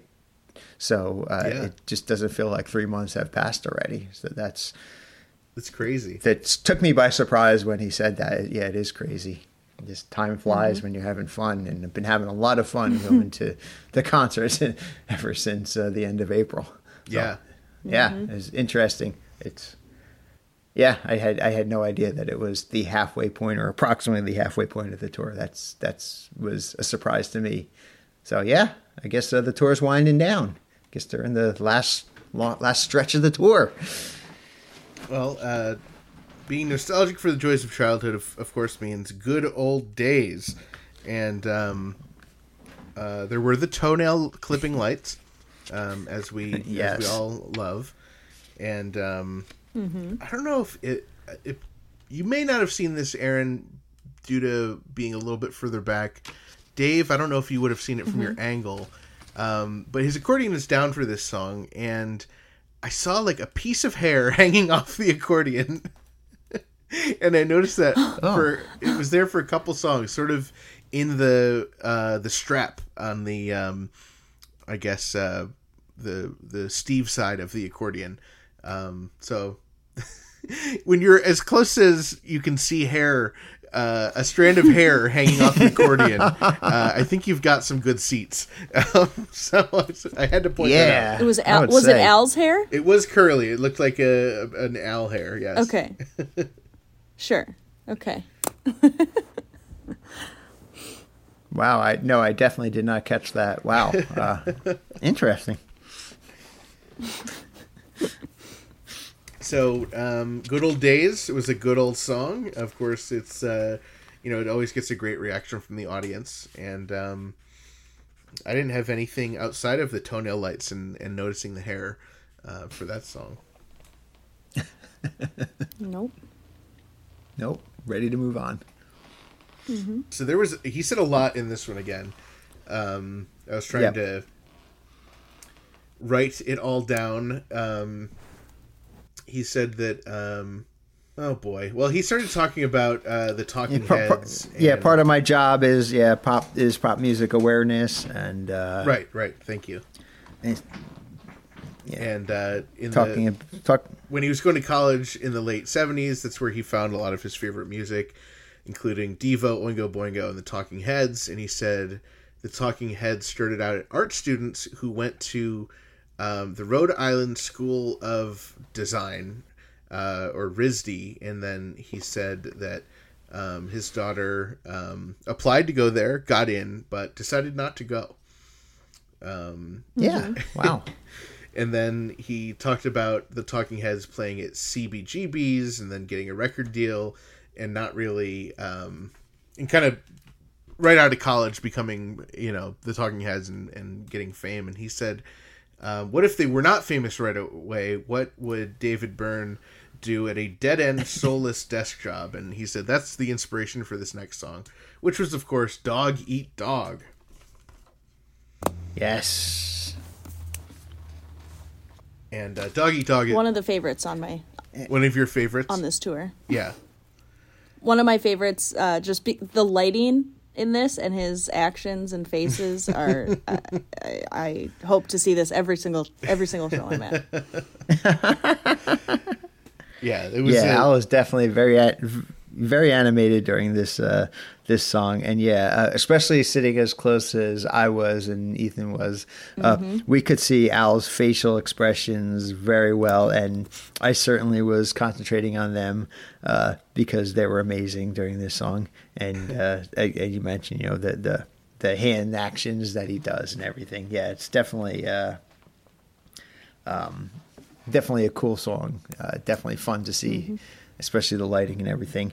And for me, I thought that that the strobe lights that are going on, the sort of strobe light effect that's going on at the end of the song, it looked really awesome from where I was sitting. Yeah. So I was glad I got that. So after that, Al started talking about how he met the members of his band.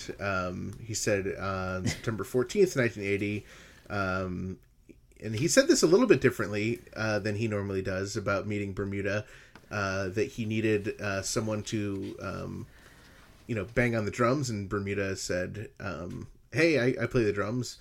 So that's how they met. And then he talked about meeting Ruben on Grindr.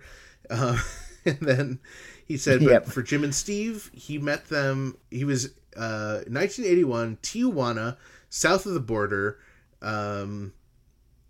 He was told to stay away from a certain neighborhood.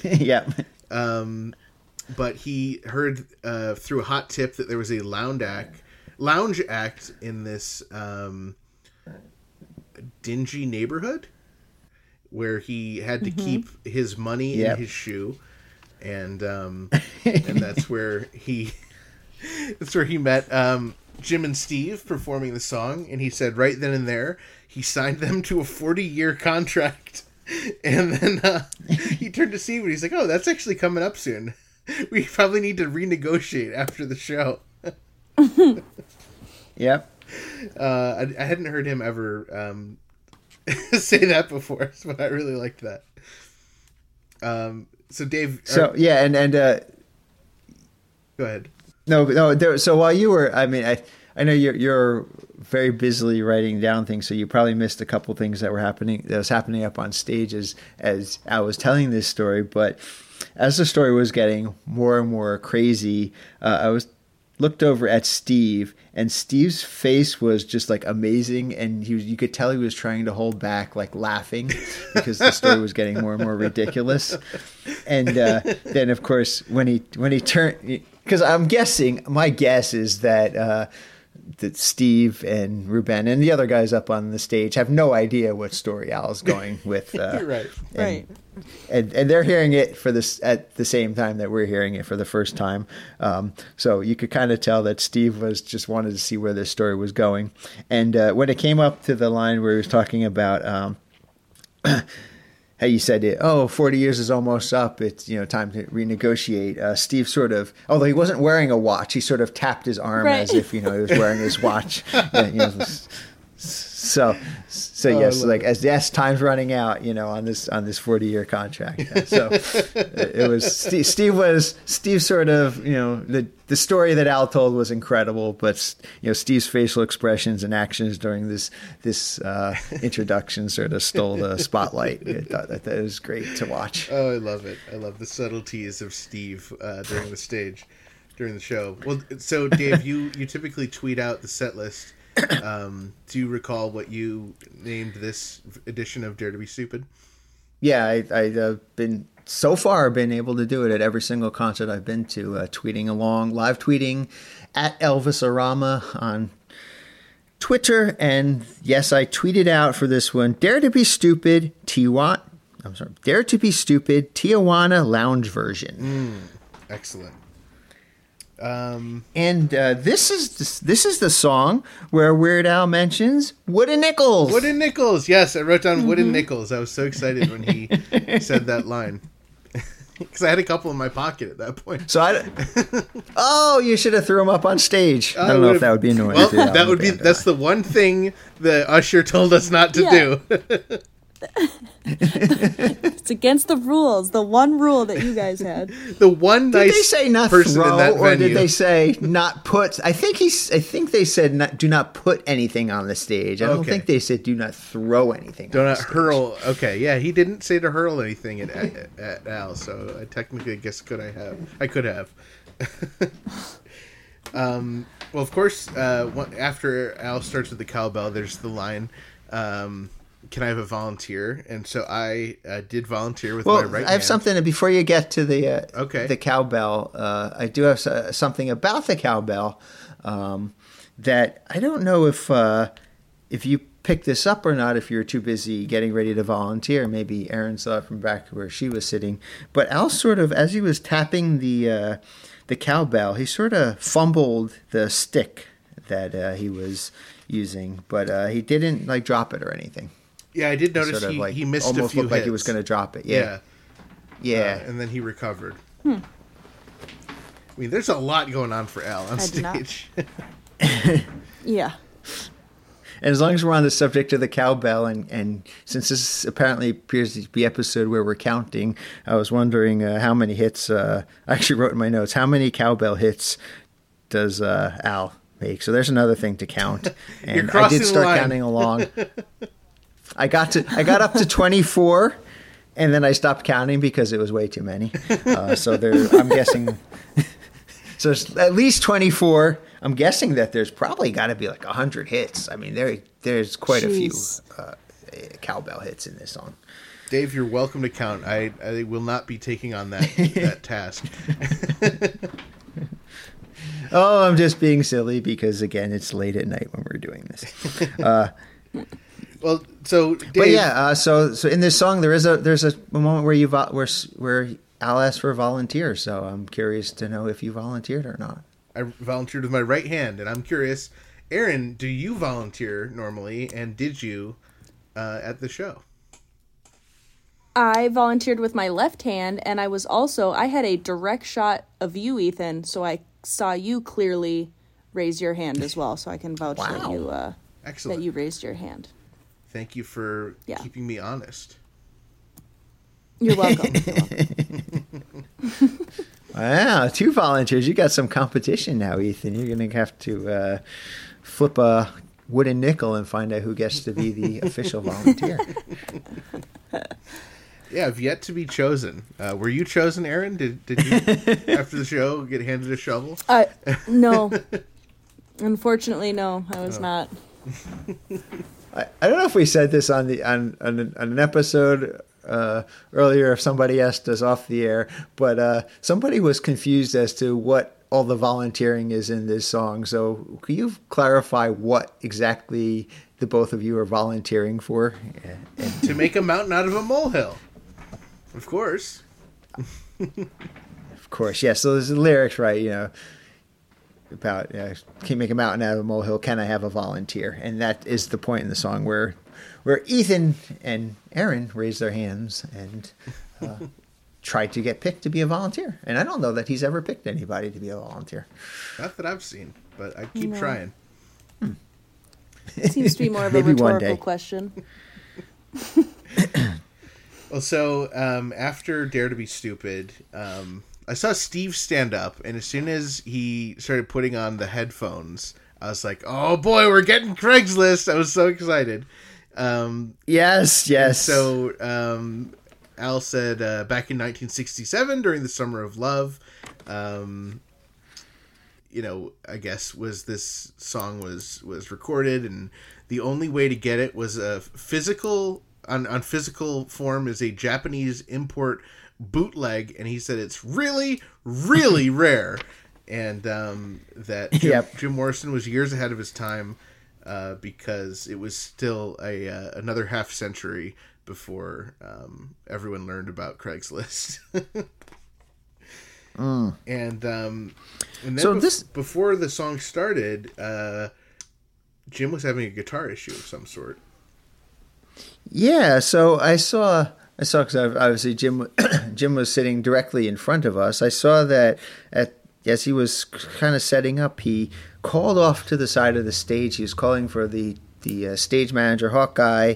He called him to come over, kind of motioned for him to come over. And I heard, because I was so close to Jim, I heard him actually say to Hawkeye, "It's not," as in it's not plugged in or it's not working or something's going on, because he just said it's not, and then Hawkeye immediately knew what that meant. So Hawkeye fixed it. So it's not is code for something, and Hawkeye knows how to fix. So I wonder if so it was with his wireless headphones. I wonder if Hawkeye has a channel in to tell Steve something, and maybe he was like, "Hey, check this," and then Jim's response was, "It's not," because that seems like kind of a weird code word to have. Yeah, it was like Jim was visibly starting to get upset because he knows he's going to have to start playing his guitar soon, and whatever his setup is not the way he wants it. It's not, something's not correct.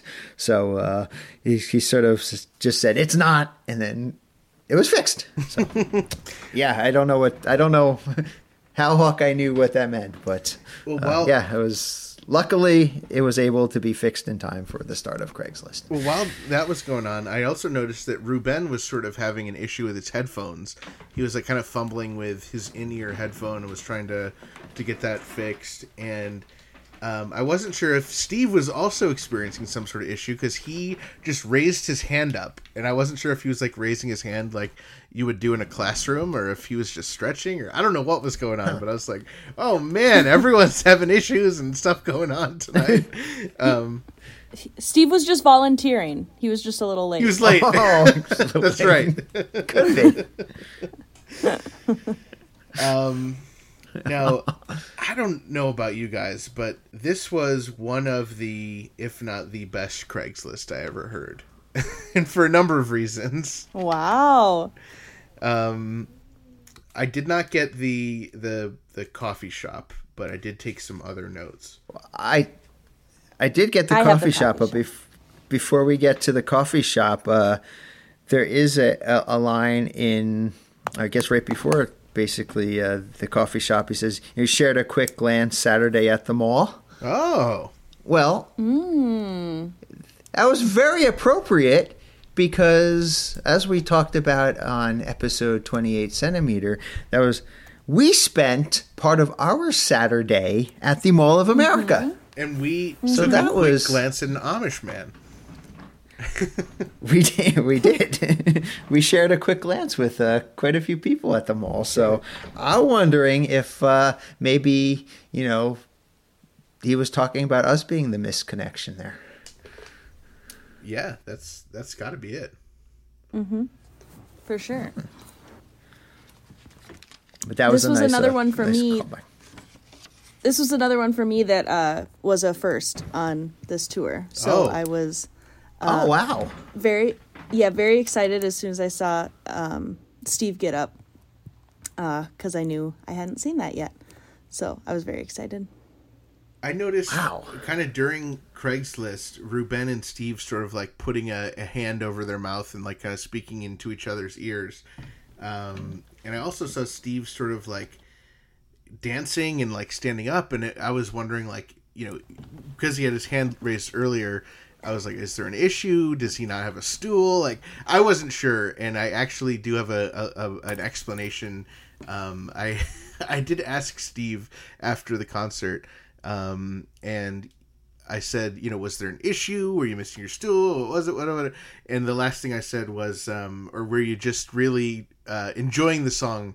And he said the latter. Yeah. He said the latter. So he was just really enjoying the song. He was really into it that night. So he was dancing along. Yeah, that's so funny. I specifically wrote Steve's hand because his whole left hand, the entire song, was just kind of grooving by itself. His left hand seemed to be its own little entity and was going, it was going high up and then down low and just, it was moving all around. So that's funny. Yes, so perhaps Steve agrees that it was the best Craigslist of the tour. Just for Dave's birthday Nice. and just for Love you, it. Aaron, for your first one. That's right. Yeah. Yes. So do you guys said you have the coffee shop? Mm-hmm. Yep. Go ahead, Aaron. It was Caribou, right? Not Starbucks? Yeah, Caribou. Or was it Caribou on Nicolette Avenue? Yep, Caribet on Nicolette. Have you been to that one, Aaron? Do you guys have... not specifically that one, no. I don't know if... I know Caribou is a Minnesota coffee shop. I don't know if you guys have ever been to a Caribou at all. Yeah, I've been No, to Caribou. I have not been at to a Caribou. Airports and stuff, but they do not have them near where I live. Sure.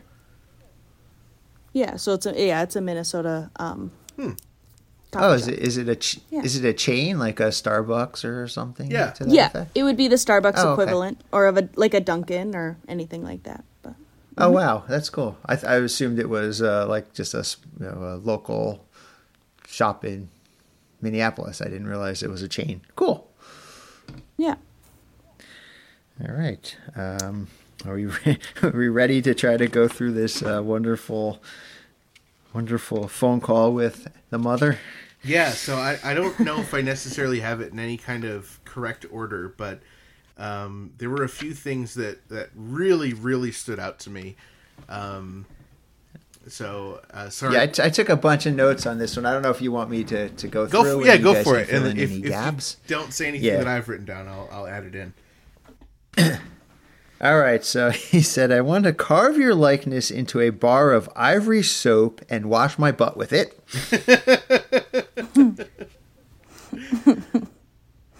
Want to feed your fingernails to a dog named Mr. Wilson. And let me take this opportunity to point out that their truck driver who drives their 18-wheeler, she has a dog named Mr. Wilson. So that was a direct shout out for that dog. Oh, that's very cool. I didn't think I knew that until you pointed it out to me after the concert. All I have written down is Tub Thumping by Chumbawamba. So hopefully you guys can fill in context around that. That's what the big Texas radio was playing, I believe. Okay. Something by Chumbawamba. yeah, tub thumping. Tub thumping, yep. And then riding through the desert on a tricycle of broken dreams. And did you And notice? this was weird. An old... Go ahead. No, you go ahead. So I was going to go on to the old Indian carving his initials into a goat. Not cool, Mr. Indian Man. And then he said, this is another callback to what happened earlier in the day and earlier in this concert. Freedom smells like pickled wieners. Yeah. I wonder if Al was watching our Facebook Live and was inspired when you were eating your first pickled wiener. Well, if that's what freedom smells like, then we're all in trouble. Oh no. Those pickled wieners, not only do they taste so yummy, they have such a really fragrant, beautiful smell to them as well.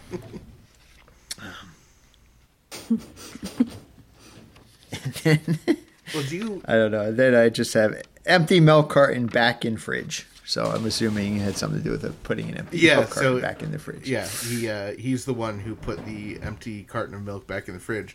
Well, Dave, the one thing that I was most excited about, cleaning his butt with the soap shaped like his mother. Put that aside. Put the Mr. Wilson reference, the tour dog aside. Put pickled wiener smell aside. Al mentioned fingernail clippings during Craigslist.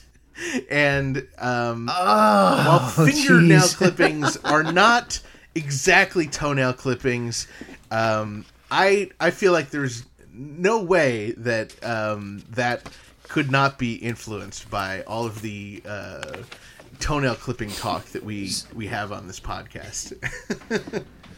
So yeah, I agree with you. I mean, that has to be influenced by all the toenail clippings we're talking about. But actually, you know, I would say that, I don't know if you remember this, Ethan, but if you go back and listen to some of our very early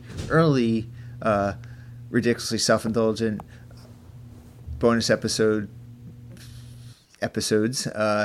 you'll find out that in at least the first or second time we saw these lights, you called them fingernail clippings. I don't know how it morphed into toenail clippings, but I don't know either. You do actually call them. Yeah, you do call them fingernail clippings.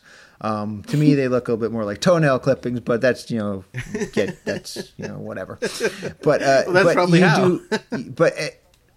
But yeah, so in the beginning, you do call them fingernail clippings. Wow, the lights look like fingernail clippings. So very well could be. I'm calling it that Dave. Al was referencing. Nope, I'm calling it. He was being an OG, and he was referring to the first couple times I referred to the lights as fingernail clippings. Yeah. Mm-hmm. So. Great. Well, that's another way that Dave and Ethan's 2000-inch Weird Al podcast influences the show that people get to see on the unfortunate return of the ridiculously self-indulgent, ill-advised. Thank you you're all welcome. You're all welcome. Yeah. So I mean, for our amazing contributions to this show. So, referencing, what we did earlier in the day, and also the Biggest Ball of Twine in Minnesota song with pickled wieners, referencing Mr. Wilson, the tour dog, who I have met before, and also referencing fingernail clippings. That's what made this my favorite Craigslist ever. It was a good Craigslist. Very good. It was a good phone call with the mom. Yeah. So, Aaron, this being your first... Jim might not agree with you at the beginning of Craigslist that it was the best one ever. Well, but, lyric-wise. Aaron, how did you feel seeing Craigslist for the first time? Did you have any reactions? Yeah, so obviously I had been listening to you. I mean, clearly this was your favorite, and I'd hear you hype it up so many times. So I was just very excited. The rainbow lights, I absolutely loved. Yeah. And again, I was mesmerized by Steve's hand, a lot of it too, and how he was kind of dancing along. And the whisper, you can have them all, gave me chills. Oh. I mean, that the styrofoam peanuts, and then the you can have them all. Yeah.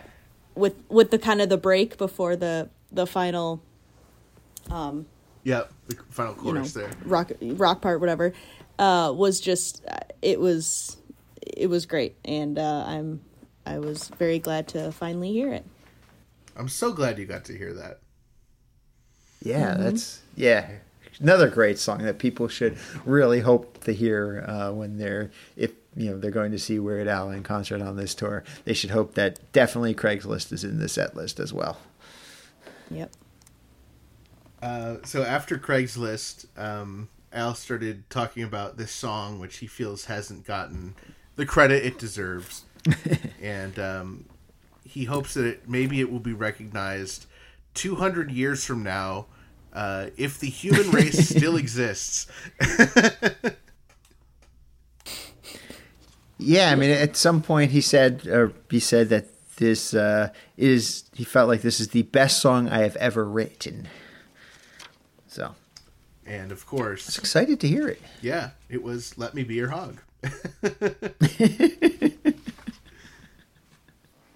This is now my first on the tour as well. Really? This is my third. Really? Third song. Yes, this was a really great show. So yeah, this is now the third one. Checking off a ton of the boxes That that was you my needed. first time. Yes. So what did you think? Would you think this is the best song that Al's ever written? It's up there for sure. Yeah. So what was your reaction to hearing, the whole, introduction that Weird Al gives to this song and the hype that he builds about it, and then having it play into Let Me Be Your Hog? It's great because I know, just the entire crowd is trying to wonder. They're trying to think and expect which song that he's trying to talk that he was talking about. Even my dad was trying to guess on what on what he was about to play, and of course I knew what he was about to play, right? Because I know spoilers, but it was funny to try to hear. I don't remember what he assumed or guessed it would be, but it's hilarious because it's once the whole crowd then gets the joke, it's great. Right. Well, what was I guess interesting about the placement of this song and then the next song was the joke when he ends Let Me Be Your Hog is he ends it with immediately let me baby and the next song he does that as kind of the punchline, but then he doesn't really introduce the next song. He just he takes a sip of water and then he says the next song is, and then goes right into it. And so the next song was Melanie, but because of the transition, there was no harpsichord solo. It was just a virgin Melanie intro where it was just a very short little thing. It was not the harpsichord solo that we know and love. So I think that further gives evidence that when there is a harpsichord solo, that is its own thing, because it wasn't present at this show. Yeah, indeed. I picked it up as well, that the introduction to Melanie, while it was still longer than like the album version, it definitely was shorter than I've seen in the past, where he has called for harpsichord solo prior to Melanie. Mm-hmm. So I was listening. Oh, before we get too much further, let me say I was listening for the meow, of course, and it was fainter than I recall in the past. But that also made me think of something I meant to mention during Craigslist, was when Al talks about the part about riding through the desert on a horse.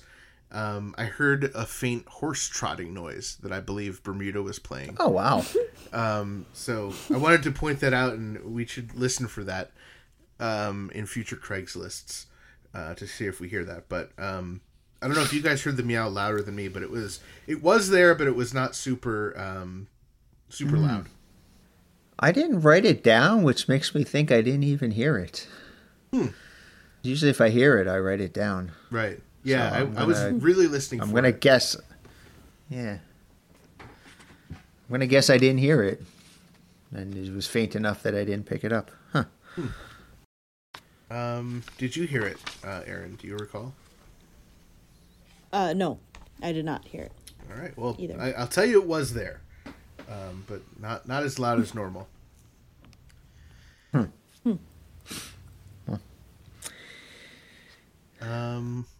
So I have the next song being Velvet Elvis. Yeah, and I don't think there was an introduction to this song. I think he just went right into that noise. Humming. Yeah, the humming. Sound. Yeah, that starts off the song. And I felt like there were new light beams that were sort of shining around during the noise before it started.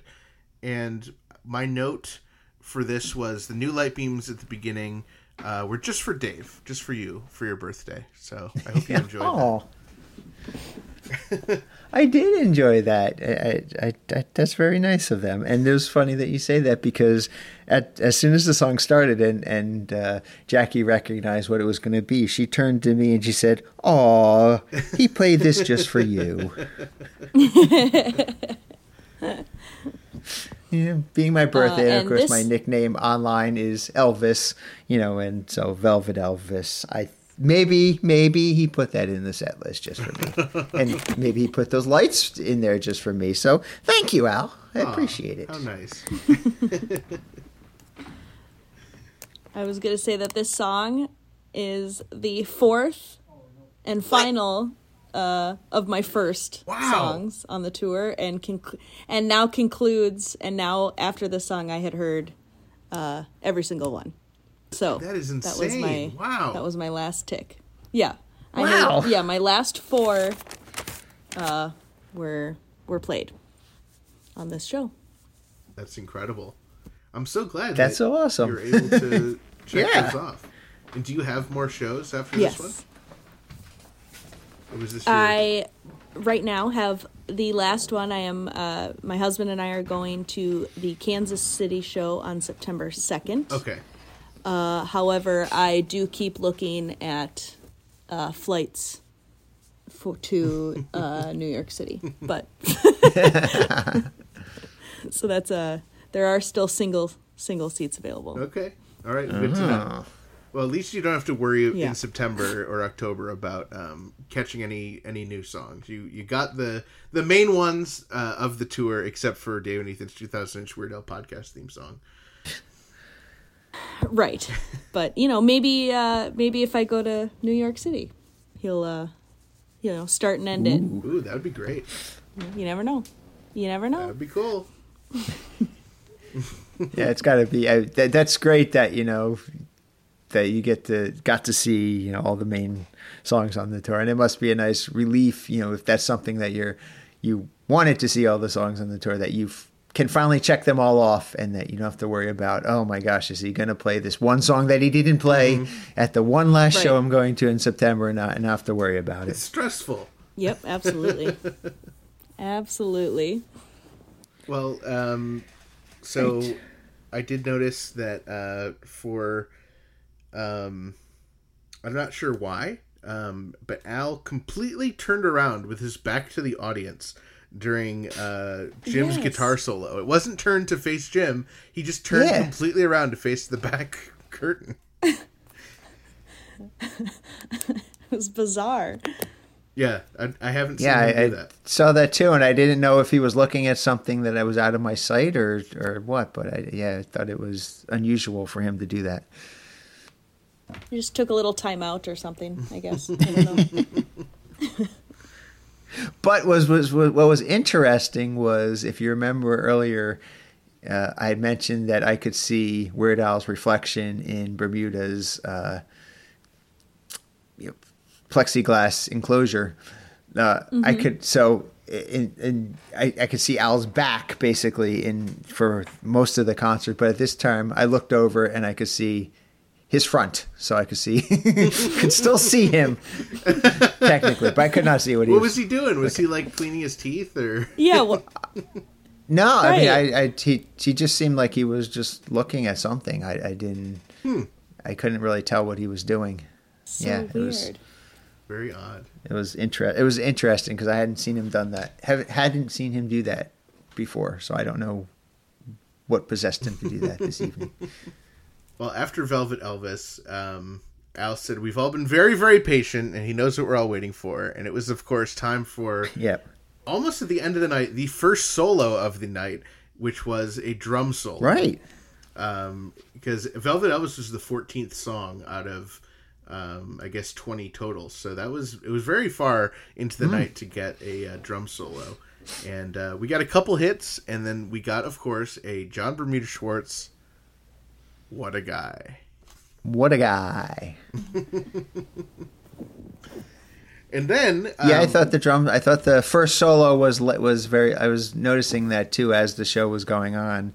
Up until this point, I had mentally thought to myself that, wow, we have not had any called solos at all on this show. I wonder if we're going to even get one. Yeah, I was wondering that too. I'm glad we at least got one, although I suppose for the spreadsheet, it would have been interesting to have a show sans solo. Indeed. All right, so I have that he went right into I'll Sue Ya. Yes. And as soon as this song started, I was excited that, Dave, on your birthday, you would have something to do. Yeah, it was a little. I mean, as nice as it was for Al to include Velvet Elvis and that lighting specifically for me, yeah, I thought was a little rude of him to insult New Jersey on my birthday. That's right. There is that awful line in the song about Delta Airlines selling him a ticket to New Jersey, and he went there and it sucked, which of course I loudly booed and put my thumb down in his general direction to express my upsetness with that line. Well, Dave, I also booed, and so did Jackie. So the three of us all booed. Aaron, did you boo this line?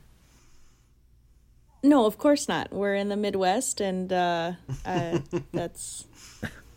Oh, yeah, Aaron! no. Oh, even on Dave's birthday, you wouldn't make an exception. it's my birthday. Ouch! That I hurts got him even a more. cake. Oh, that's true. I got him a cake. You did enough for Dave. You did not need to Right. change your policy on this song. Exactly.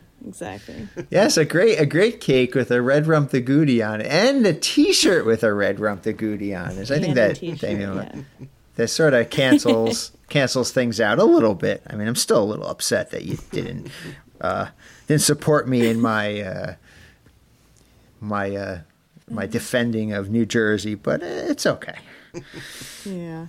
So you guys were, in the front row, so you probably didn't notice, but during this song, the house lights flashed up for a split second and then turned back off. Interesting. It was absolutely bizarre. Everyone kind of went, and then it was only for a second, but yeah, all the Wow. house lights came on for just a second. Weird. Yeah. Which I thought was interesting. I don't think I caught Yeah, that. at very all. weird. No, No, I I definitely figured, didn't if see you're that. that close, that, yeah.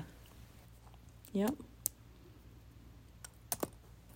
So, Yeah, I mean, my only other notes for this song was that at the end this song is filled with a lot of strobe lights in general, but there are these red strobe lights that go on at the end of the song where he sort of is raising his arms in the air and pointing out towards the audience right at the end there. And I thought that looked really, really cool from our vantage point up there in the front off to the side like totally. that. So, yeah. Well, after I'll Sue Ya, Al did a cup toss, and he talked about this next song will feature the keyboard stylings of Ruben Valtierra, and he then said he was the Keyboard Magazine 1982 tied for sexiest keyboard player. And Yeah, it was on the cover of the Keyboard Magazine in 1982. Yep. And I didn't hear who he was tied with, or I didn't write down who he was tied with. And then he was tied. Well, he was tied with. I got it. So he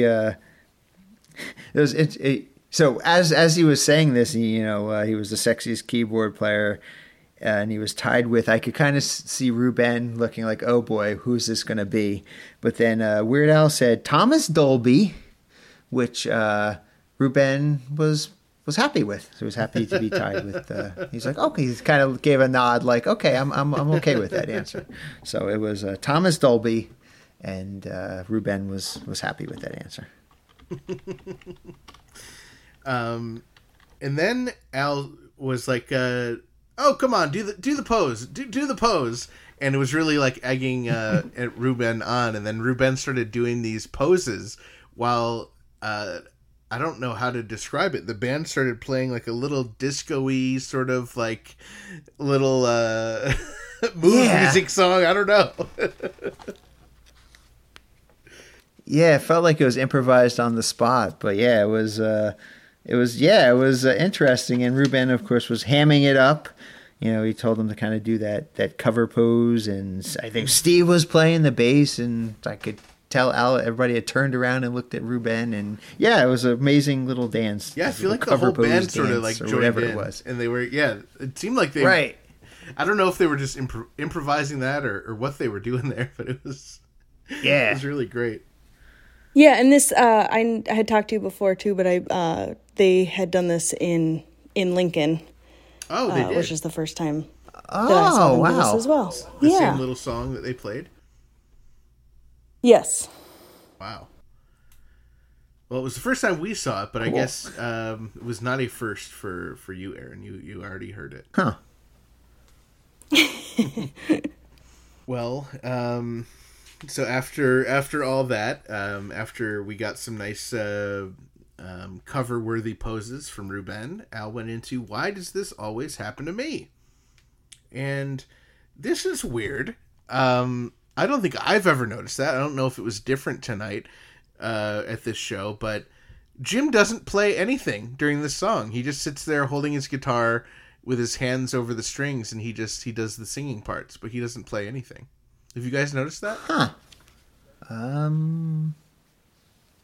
don't know. I don't think so. I didn't. Because I was mesmerized. He's definitely singing, but yeah. Yeah, he's singing. And it's interesting why he would have his guitar on if he's not playing it, though. Yeah, I was. Why would he not put it down? Yeah, I don't know. But he was like very clearly putting his hand over the strings so they wouldn't make any noise. So I'd never noticed that before. I don't know if that's a new thing. But that kind of blew my mind. Because I just assume Jim plays on every song. I wonder if maybe on the other, maybe this is the first time he's ever sort of held the guitar. Maybe he puts it down, and that's why it's not noticeable on previous times we've seen this. Oh, maybe. Because he's clearly singing on the song. But yeah, I guess there is no guitar for him to play in the song. Interesting. I'll look and see. I'll try to remember to look and see if we see this song again on a future show to see if Jim is holding his guitar or not. Yeah, I'm curious.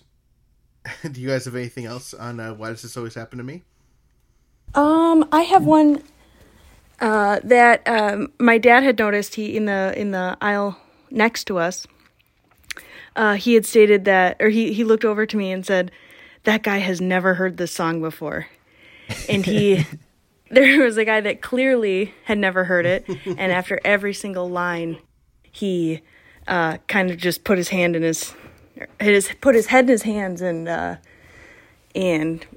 shook his head, which I thought was really funny because it was clearly his first time. Like he was disappointed in the song or laughing?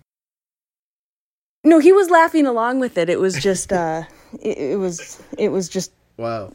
Oh my gosh, this is ridiculous kind of a thing, so we watched him most of the show. Or most of that song anyway. That's great. Wow.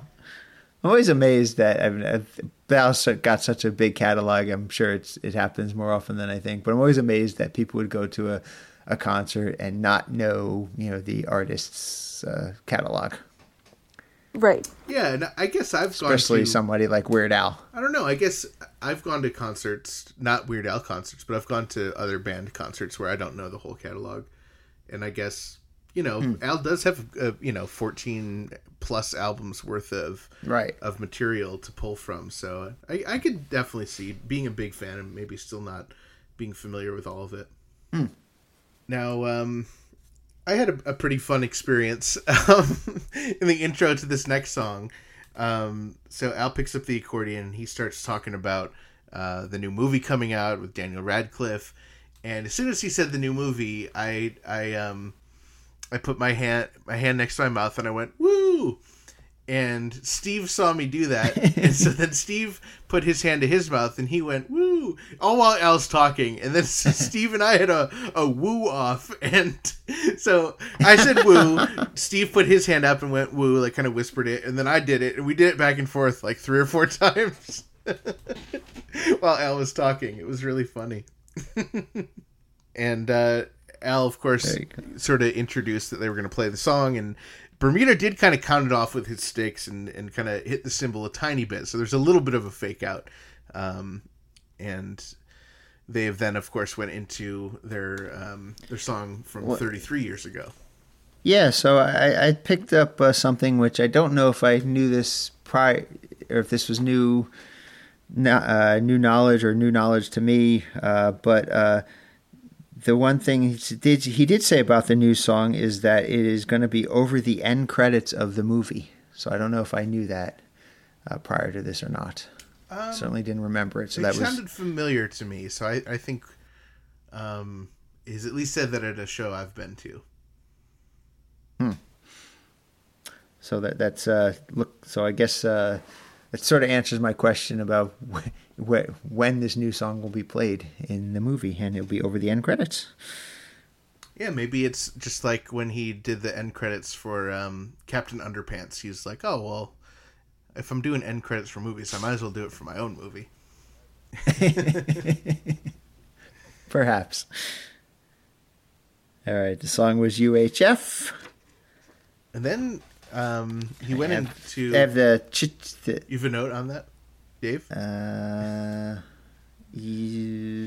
Nope. Aaron? Happy to move on. I have a note that, so UHF played and at 9:05, and Usher ushered in a group of 4 to their seats. Oh my goodness. Wow. And, that, yeah. So that was, I don't know if they got the time wrong of the show or what, or they just couldn't find their seats again. But it seemed like a new. Wow. Yeah. Yeah. Well, they came right in time for shows. I think the song that a lot of people in the audience maybe were hoping for. He said it was going to be the last song, and as he said before, you know how time passes when people were kind of disappointed. And he said this song is about America in a broad sense, a more narrow sense, Minnesota. He said it's an even more narrow. It's about Francis A. Johnson from Darwin. And he didn't need his, I don't know, something about like he didn't need anyone's stinking help. That's gall dang sure. Because it was just Francis A. Johnson who built the twine ball. There was no hooligan. There was no talk of hating anyone. It went right into the biggest ball of twine in Minnesota. Yeah, one interesting thing that Al said during his introduction to the song, he had mentioned, I hope I'm getting this right, and I'm trying to read my writing, but it was that he used baling twine to make the ball. And I remember having the conversation earlier in the day with the mayor, Josh Johnson, who was very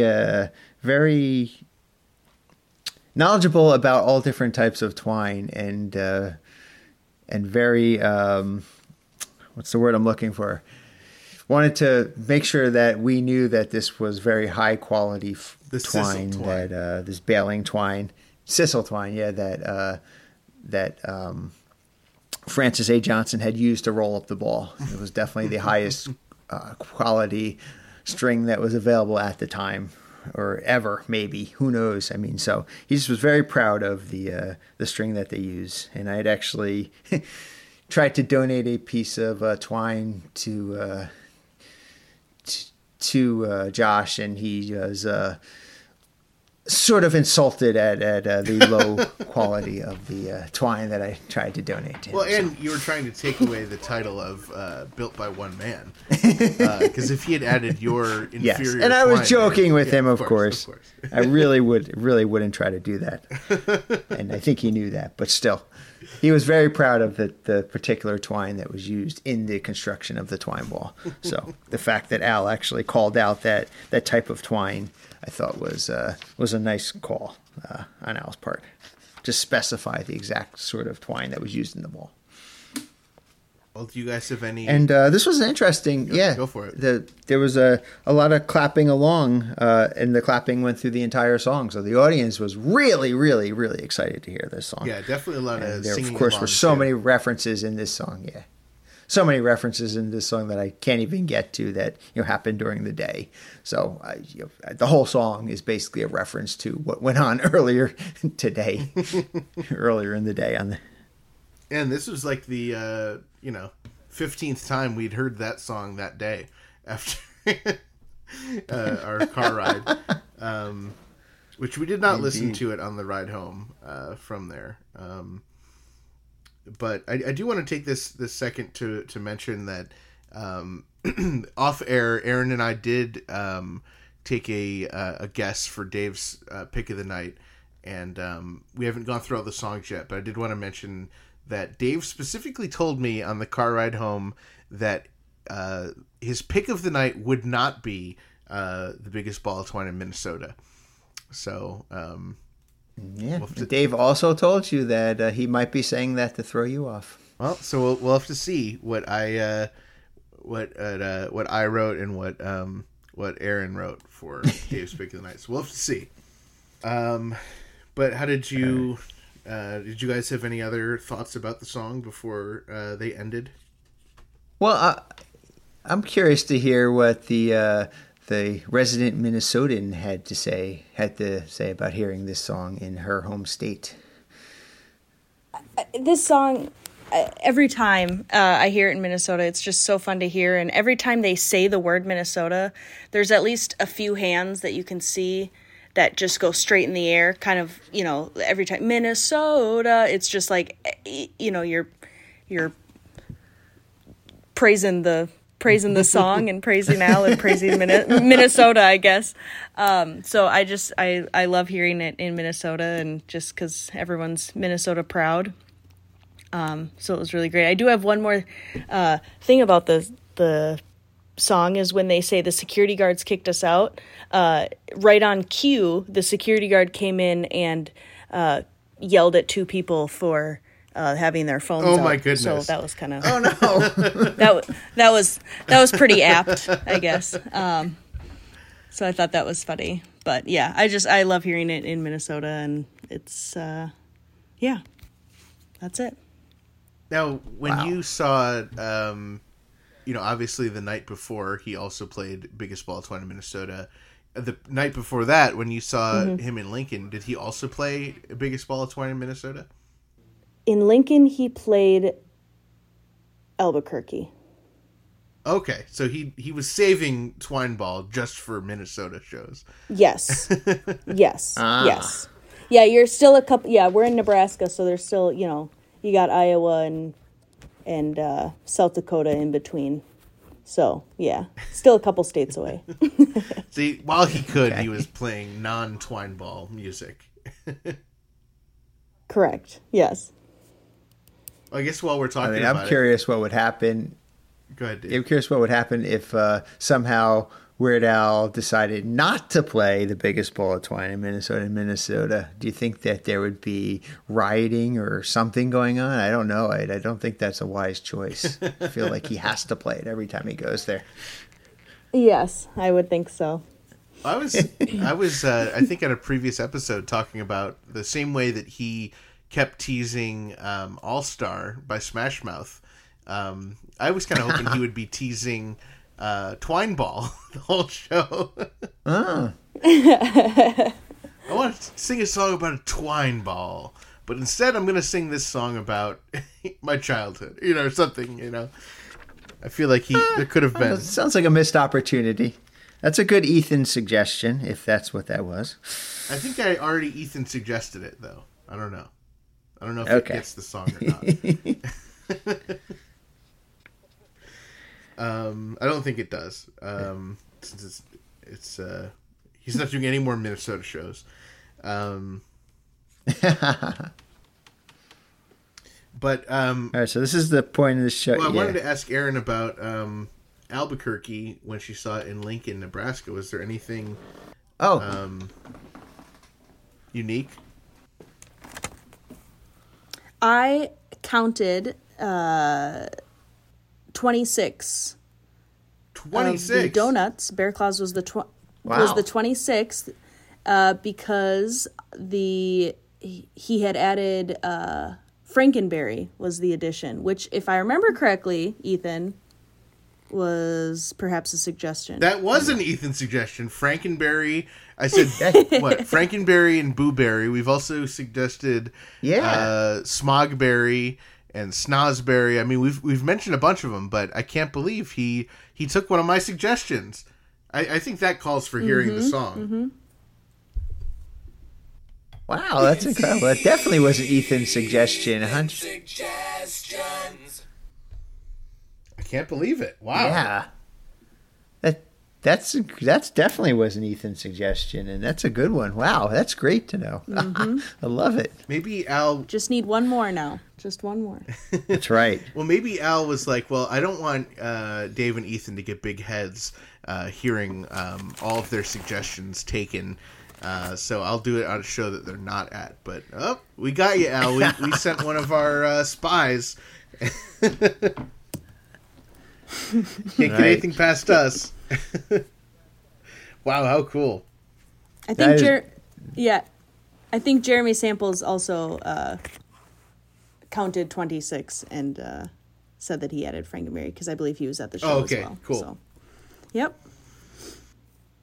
Yeah, that is pretty stinking majestic. That is definitely got to be Weird Al taking yet another suggestion from Dave and Ethan of Dave and Ethan's 2000-inch Weird Al right. podcast. And while it wasn't Very Ethan's cool. suggestion, it was a co-signed one. So, Dave, I think we can share in the glory. You and I shared.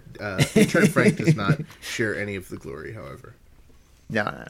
No. Of course. Of course not. I'm excited. I sort of hope it's going to be a while. Well, I guess I guess we'll be seeing shows in Lancaster. Yeah, early August next week, but not too far off. But yeah, so hopefully it remains in the set list, assuming we get to hear Albuquerque at one of those shows.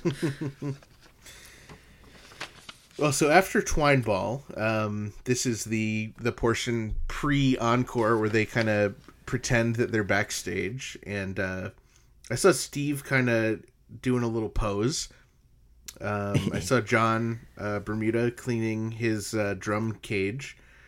Looked like Steve was kind of like grumbling something. He grabbed. You were looking away, and go ahead. Yeah, you were to go back to Bermuda. You were looking away when this happened, and by the time it was over, it was too late to.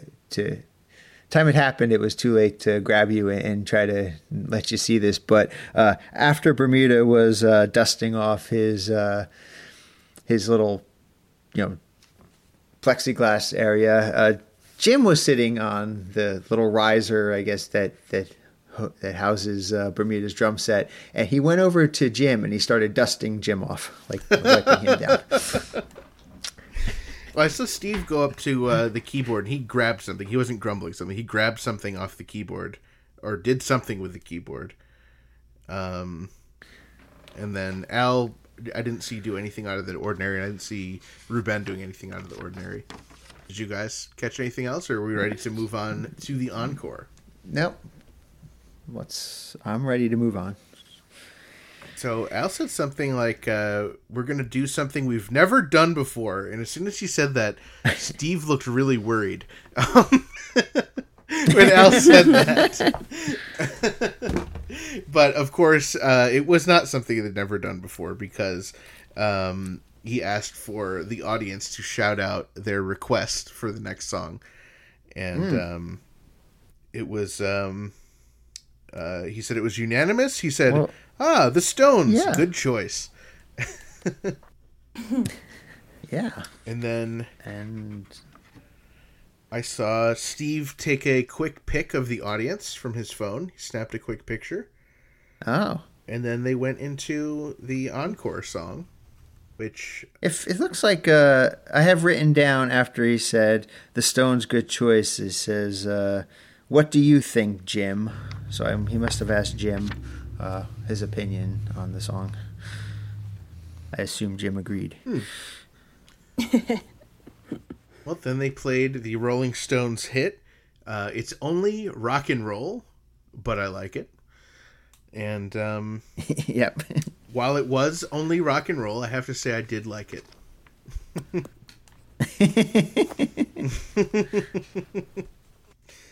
Yeah, this was a new one for me. I know I believe they did it on the first tour, but not one that I'd ever seen performed live. So it was great. Yeah. Mm-hmm.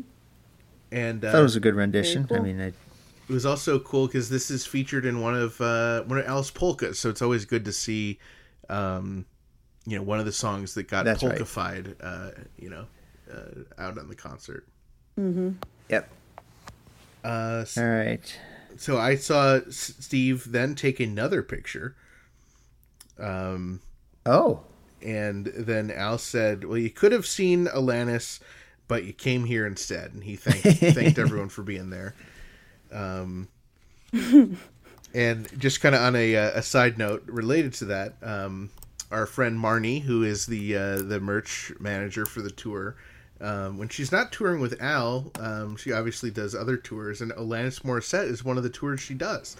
So she... Oh, no way. A lot of her friends and that tour family were in town. So she, I know after the show, got to go and see a couple of them. They were staying at a hotel across the street from the Weird Al venues, or near where they were staying. So she got to see a few people.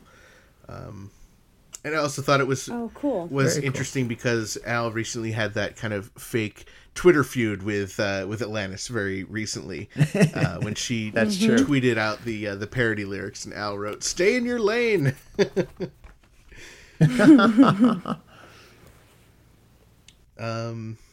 So then, went right into the Unplugged medley, which, as we all know, and we've seen, doesn't change much. It's the Amish Paradise, Smells Like Nirvana, White and Nerdy, Word Crimes, Yoda, and Yoda Chant.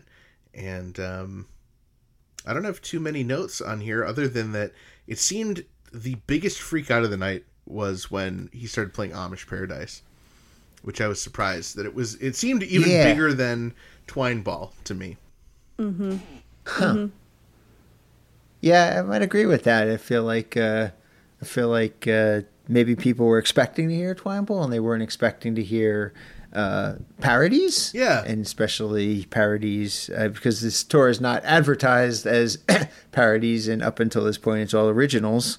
So yeah, maybe that, but I agree with that. And the only other note I had was nice to hear Amish Paradise, because that was the answer to the Final Jeopardy yes. question. Mm-hmm. So and then I have the Yoda Chant. I have no glasses, so that must be a note about Steve, because he's the only one that generally wears glasses up on the stage. For the encore, Steve was not wearing glasses. I did notice he put them on the collar of his shirt. He hung them on the collar of his shirt. Yeah. And I do realize we've been recording for quite a long time to get through this show. We've recorded longer than the show actually was at this point, actually. Because oh, jeez. No. I have the show ending at 9:31, and it started at 7. So that's this has been a long Holy review. cow! It is late. Somehow. I just looked at the watch. Oh my jeez! Wow. So I know there's a few more things we wanted to mention, but maybe we can gloss over the VIP, because the VIP ended up being. It was 2 hours before we left after the show ended. So it was, I don't know what took so long with the VIP. But we were sitting in our spots, and at one point JW pops out from the stage and he goes, "Hey everybody, it's Dave's birthday." He's like, "So sing him happy birthday." I think to try and help kill time, because it was taking so long. So Dave, we sang you happy birthday. Yeah, everybody sang happy birthday, and they sang the traditional happy birthday version, the one that everyone sings at the birthday parties. And then there was one person who was near the back of the theater who started singing after everyone finished singing happy birthday, and I thanked everybody for doing that. He started singing Weird Al's version of happy birthday, which is what I thought that everyone would sing, because if you're at a Weird Al concert and somebody asks you to sing happy birthday, you should be singing the Weird Al version. So he was the only guy in the theater who got it, and I understood, and I said, "Thank you, sir, you get it." And he tried to sing along as long as he could, and nobody else was helping him out. So he went on as long as he could, and much I longer really, than I really expected. appreciate that. That was great. he really kept going, yes. He was trying. He really was, and nobody was helping him out. So I just want to acknowledge that great person near the back of the theater who got it, who actually understood what was supposed to happen. But yeah, and so a couple things. JW did acknowledge it was my birthday, obviously, with that birthday. Having everybody sing happy birthday to me, but he also, for my birthday, he did give me a set list. So I got a set list from stage from him. Nice. And he also gave me, for some reason, he gave me a pair of those like Groucho Marx glasses, the big nose and the mustache. Yeah. And he said, I've been saving this for you for several weeks. So I don't know what that was about, but just wanted to say thank you. Yeah, bizarre. It's so weird. I wondered how you got those. I saw you holding them at one point. Yeah, so I got, and they're not like, they're I had to take them apart to fit them in my suitcase because the way that they were, you could not fold the little the earpieces down. They were sort of like taped in place with like black electrical tape.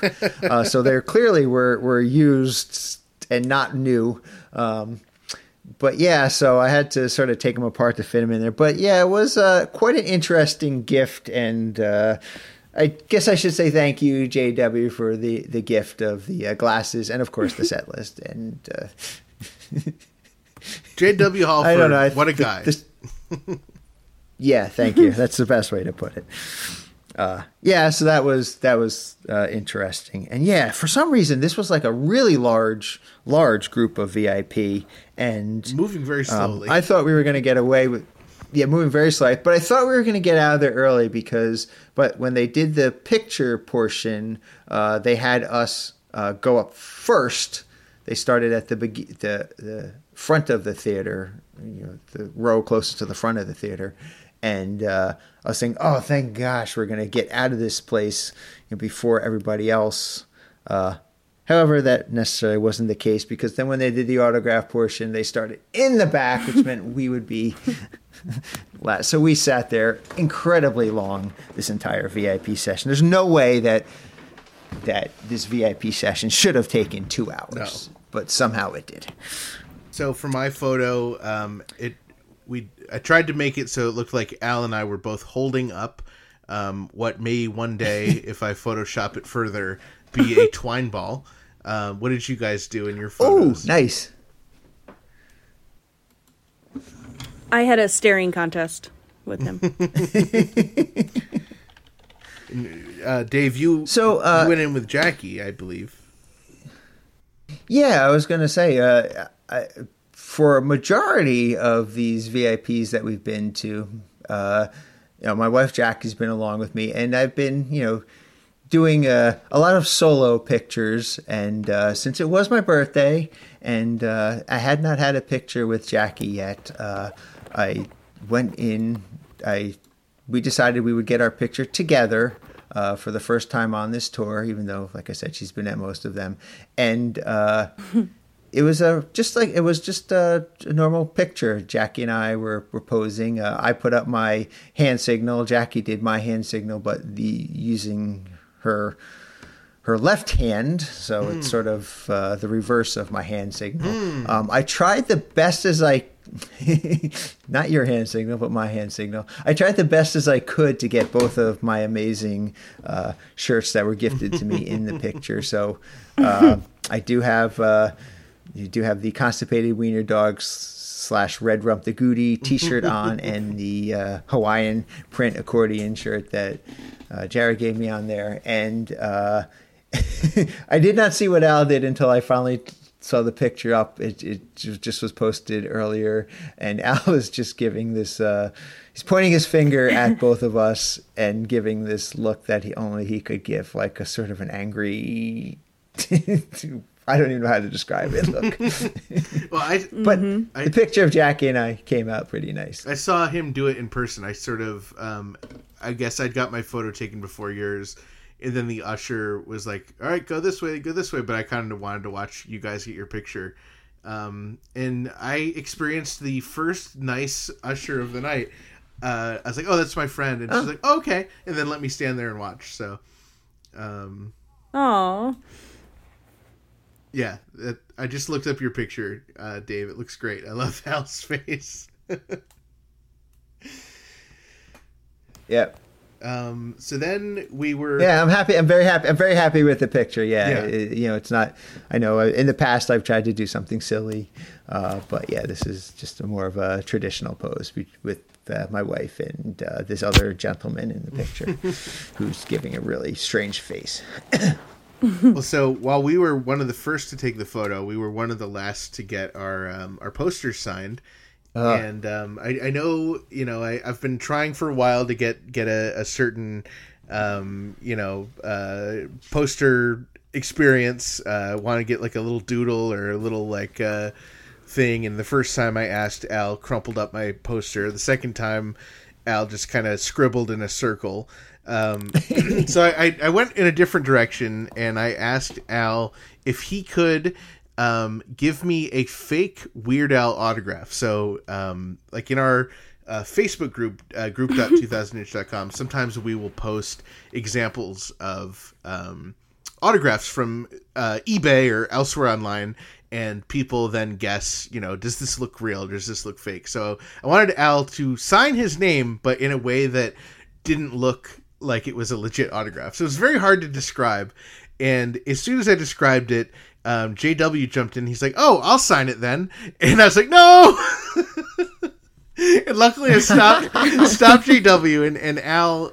I think Al appreciated the challenge, and he was sort of trying to figure out how to poorly sign his name. And so what he ended up doing was grasping the Sharpie in his hand, maybe the way that you would grasp a bicycle handle or something, and just kind of like a Neanderthal wrote his name, and it's great. It came out really great. I love it. It's exactly what I wanted. And I'm going off memory here, but I feel like it was even for like a fake Weird Al autograph, it still looked like something that Weird Al did. It was still one of the. Still looked like it was a Weird Al autograph. It was still one of the better. One of the better pretty fakes. good.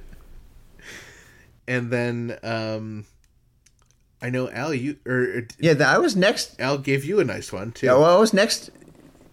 Well, yeah, I was next in line, and I think Al just started to sign the poster, and I was like, actually, I want you to write something on it. So I know Aaron, you came up and said, "Oh, I'll take that poster." So, oh, that's right. So you took, So you took the just the plain signed Weird Al Yankovic poster. But I asked Al if he would write "Happy Birthday," to Dave, "Happy Birthday," and then sign it. And then somehow JW took it upon himself to say, "Okay, so you need to write Happy 48th Birthday."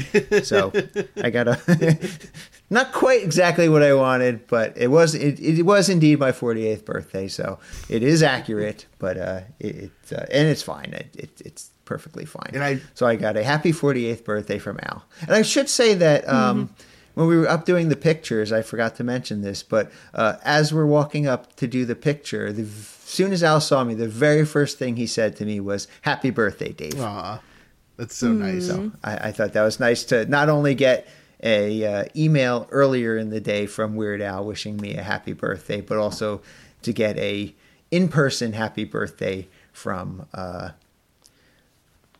Al. And I should also mention, awesome. as long as we're on the who's been wishing me a happy birthday, I did get a Facebook message from Steve J wishing me a happy birthday earlier in the day, and I did get right before Emo came on, I got a text from John Bermuda Schwartz wishing me a happy birthday. What a guy! What a guy! Nice. What guys! What a guy! Yes. What That's guys? so sweet. So, well, yeah. Let me try and get through this really quick. I know we're going long, but there's a couple things post concert I wanted to mention. When we got to the parking garage, while I was paying for the parking, some guy was harassing you and Jackie, and was like, "Can you tell that, Dave?" I was sort of not part of that. glad to not have been part of that. I don't know. So I mean, this is going to happen in a big city. You know, there was somebody who came up and he was basically trying to get money off of us, and he said he came over and he seemed like, you know, he was doing the I need some help, and I basically he said I need food, and I was like, well, sorry, I don't have anything to give you at this point. And then he's got insulted about that, and he started storming off and says, I hope your car gets towed, and he started walking away. And I guess there was some sort of security or police in the little parking area, because they started following him out and escorting us, you know, back to our car. So I mean I'm, you know, I work in a big city, you know, now I work permanently at home, but I used to work in a big city, so I'd you know, realized what was happening, and I did not feel uncomfortable at any point, but it was definitely a strange occurrence and not something that I remember happening at any Weird Al concert. I felt, but so that happened. It was weird, and I guess it was notable enough to mention on the podcast. Well, so it was near the end of the show that I realized that I had not had anything to eat since pizza in Darwin. And I was like, oh, man, we probably should have had dinner or a snack or something. So I know Dave, you and Jackie were all quite hungry. So while you guys were navigating and driving home, I was trying to find something on Grubhub. And then we finally decided on this place that had like Philly cheesesteak. So after like, you know, getting both your orders and getting it all entered in, I submitted, paid for it. And then it immediately popped up, your order was canceled. So then I went in and I filled out a whole thing for White Castle, because they have great veggie burgers there. And at that point, you and Jackie were just like, we're just going to figure out something with, you know, hotel microwave food. So I placed the order for White Castle, and as I'm waiting for it to show up, it was supposed to be there in 45 minutes, and then it's like, sorry, it'll be an hour. It was like an hour and 45 until it ended up getting delivered. And in that time, I get a phone call on my room phone, and this is at, you know, 1:30 in the morning, and the person up front just says, hi, I have a Jackson here.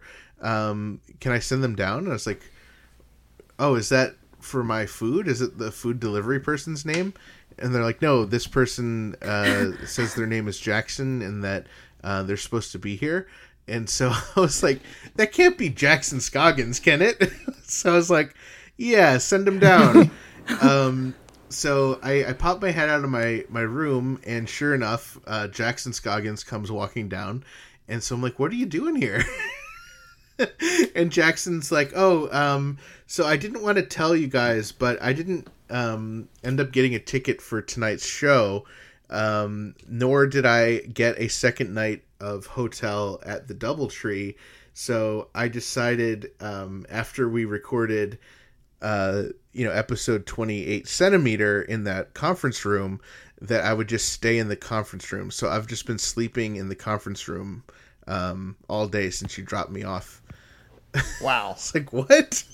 I was like, this can't be real. And I'm like, no, what really? Why are you here? And Jackson's like, no, I went outside and the guy at the front wouldn't let me in. So I told him that you and I were lovers, that I was staying with you. And I was like, well, thanks for getting me involved in this scheme. What? And so it's like, Jackson, if you need a room or something, I'll buy you a room. Like I don't feel comfortable you just sleeping on like in a conference room. And Jackson's like, no, it's fine. I insist. And so I did give Jackson one of my pillows to at least make the closet slightly more comfortable. And Jackson went and slept in the closet the rest of the night. My gosh. Not too long after Jackson left, I was notified that my White Castle order was there. And this is like 2:00 in the morning at this point. So I go to the front desk to pick it up, and I come back to my room, and it is not my order. It's like completely wrong. It's all like meat sliders and stuff. So I go on the app and I fill out, hey, I got the wrong order. And essentially they were like, you can just keep it. I was like, well, I don't know what I'm going to do with this. And they gave me a refund. But the restaurant was closed at that point. So I ended up having to go to a different food app. And I was able to get a Taco Bell order in at like 2 a.m. And so Jeez. Because I was up so late and with all that aggravation, I did miss breakfast the next day. I finally got the food, and Dave, neither you nor Jackson were interested in the wrong slider order, so I just had to toss it out in the lobby. But as far as I know, Jackson made it through the night and then got up early and left, because I thought it would be pretty interesting if Jackson went out of the closet in the conference room while there was a conference going on. But apparently that did not happen. So it was pretty crazy, and I'm happy to be back home. But a great show, great weekend. I loved Minnesota. You know, that is a crazy story about Jackson, and Jackson did give us permission to mention it on the podcast. But you know what? It's surprising, but at the same time, remember that Jackson slept out for 24 hours on Hollywood Boulevard. So this does not surprise me at all. This is in character for Jackson. Yeah, this is an upgrade. It was a crazy story because I had no idea. I had no idea that any of this was going on until you told me the next morning as we were driving to the airport. So it was crazy, but you know what? It is in character, and it is a wild weekend, and yeah. It's nuts. Insane. All right, so the next show is actually an Ethan only show, and this show is in Indian Ranch in Webster, Massachusetts on August 5th, and then Ethan's got to somehow figure out how to get to my house because our next shows we meet up again on August 6th and August 7th in Lancaster, Pennsylvania at the American Music Theater in the middle of Amish country. Hopefully we get to hear some Amish paradise while we are there. Oh, crap! I didn't figure out Dave's Pick of the Night. Okay, Dave, quick. I'm going to have Frank play the song. All that build up for Dave's Pick of the Night, and you didn't even do it. It's Dave's Pick of the Night. I'm in Minnesota. My pick of the night is the biggest ball of twine in Minnesota. It was incredible. What? Dave, you told me that you weren't going to pick that. Dave, you're a jerk. All right, well, we do have a new song to play before I reveal. It's Ethan's prediction of Dave's Pick of the Night.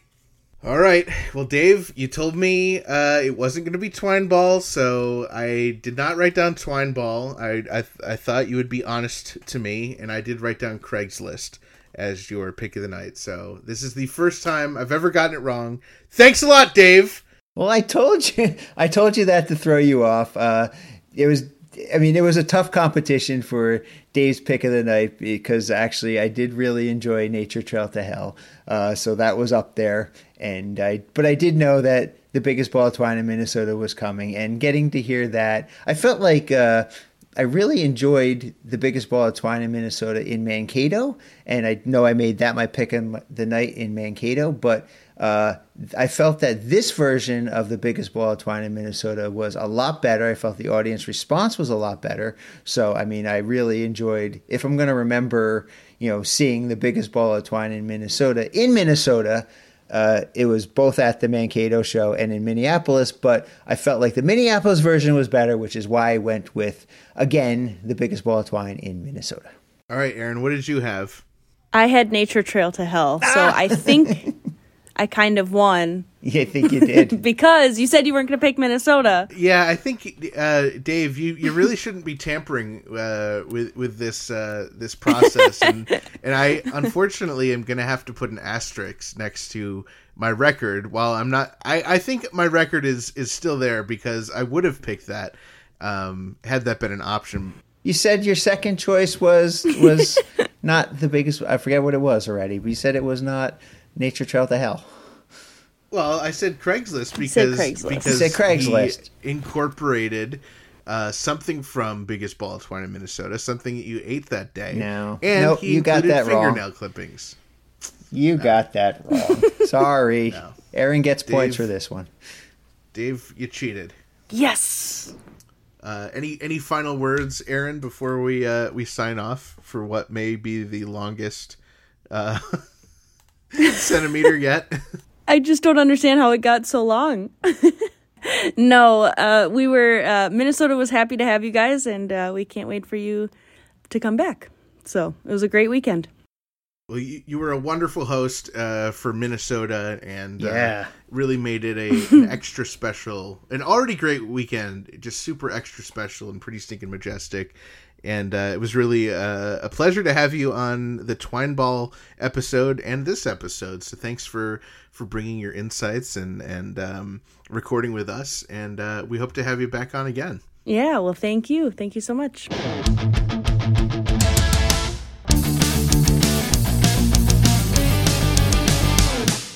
That was Dave and Ethan's 2000 Inch Weird Al podcast, ridiculously self-indulgent bonus episode 29 centimeter.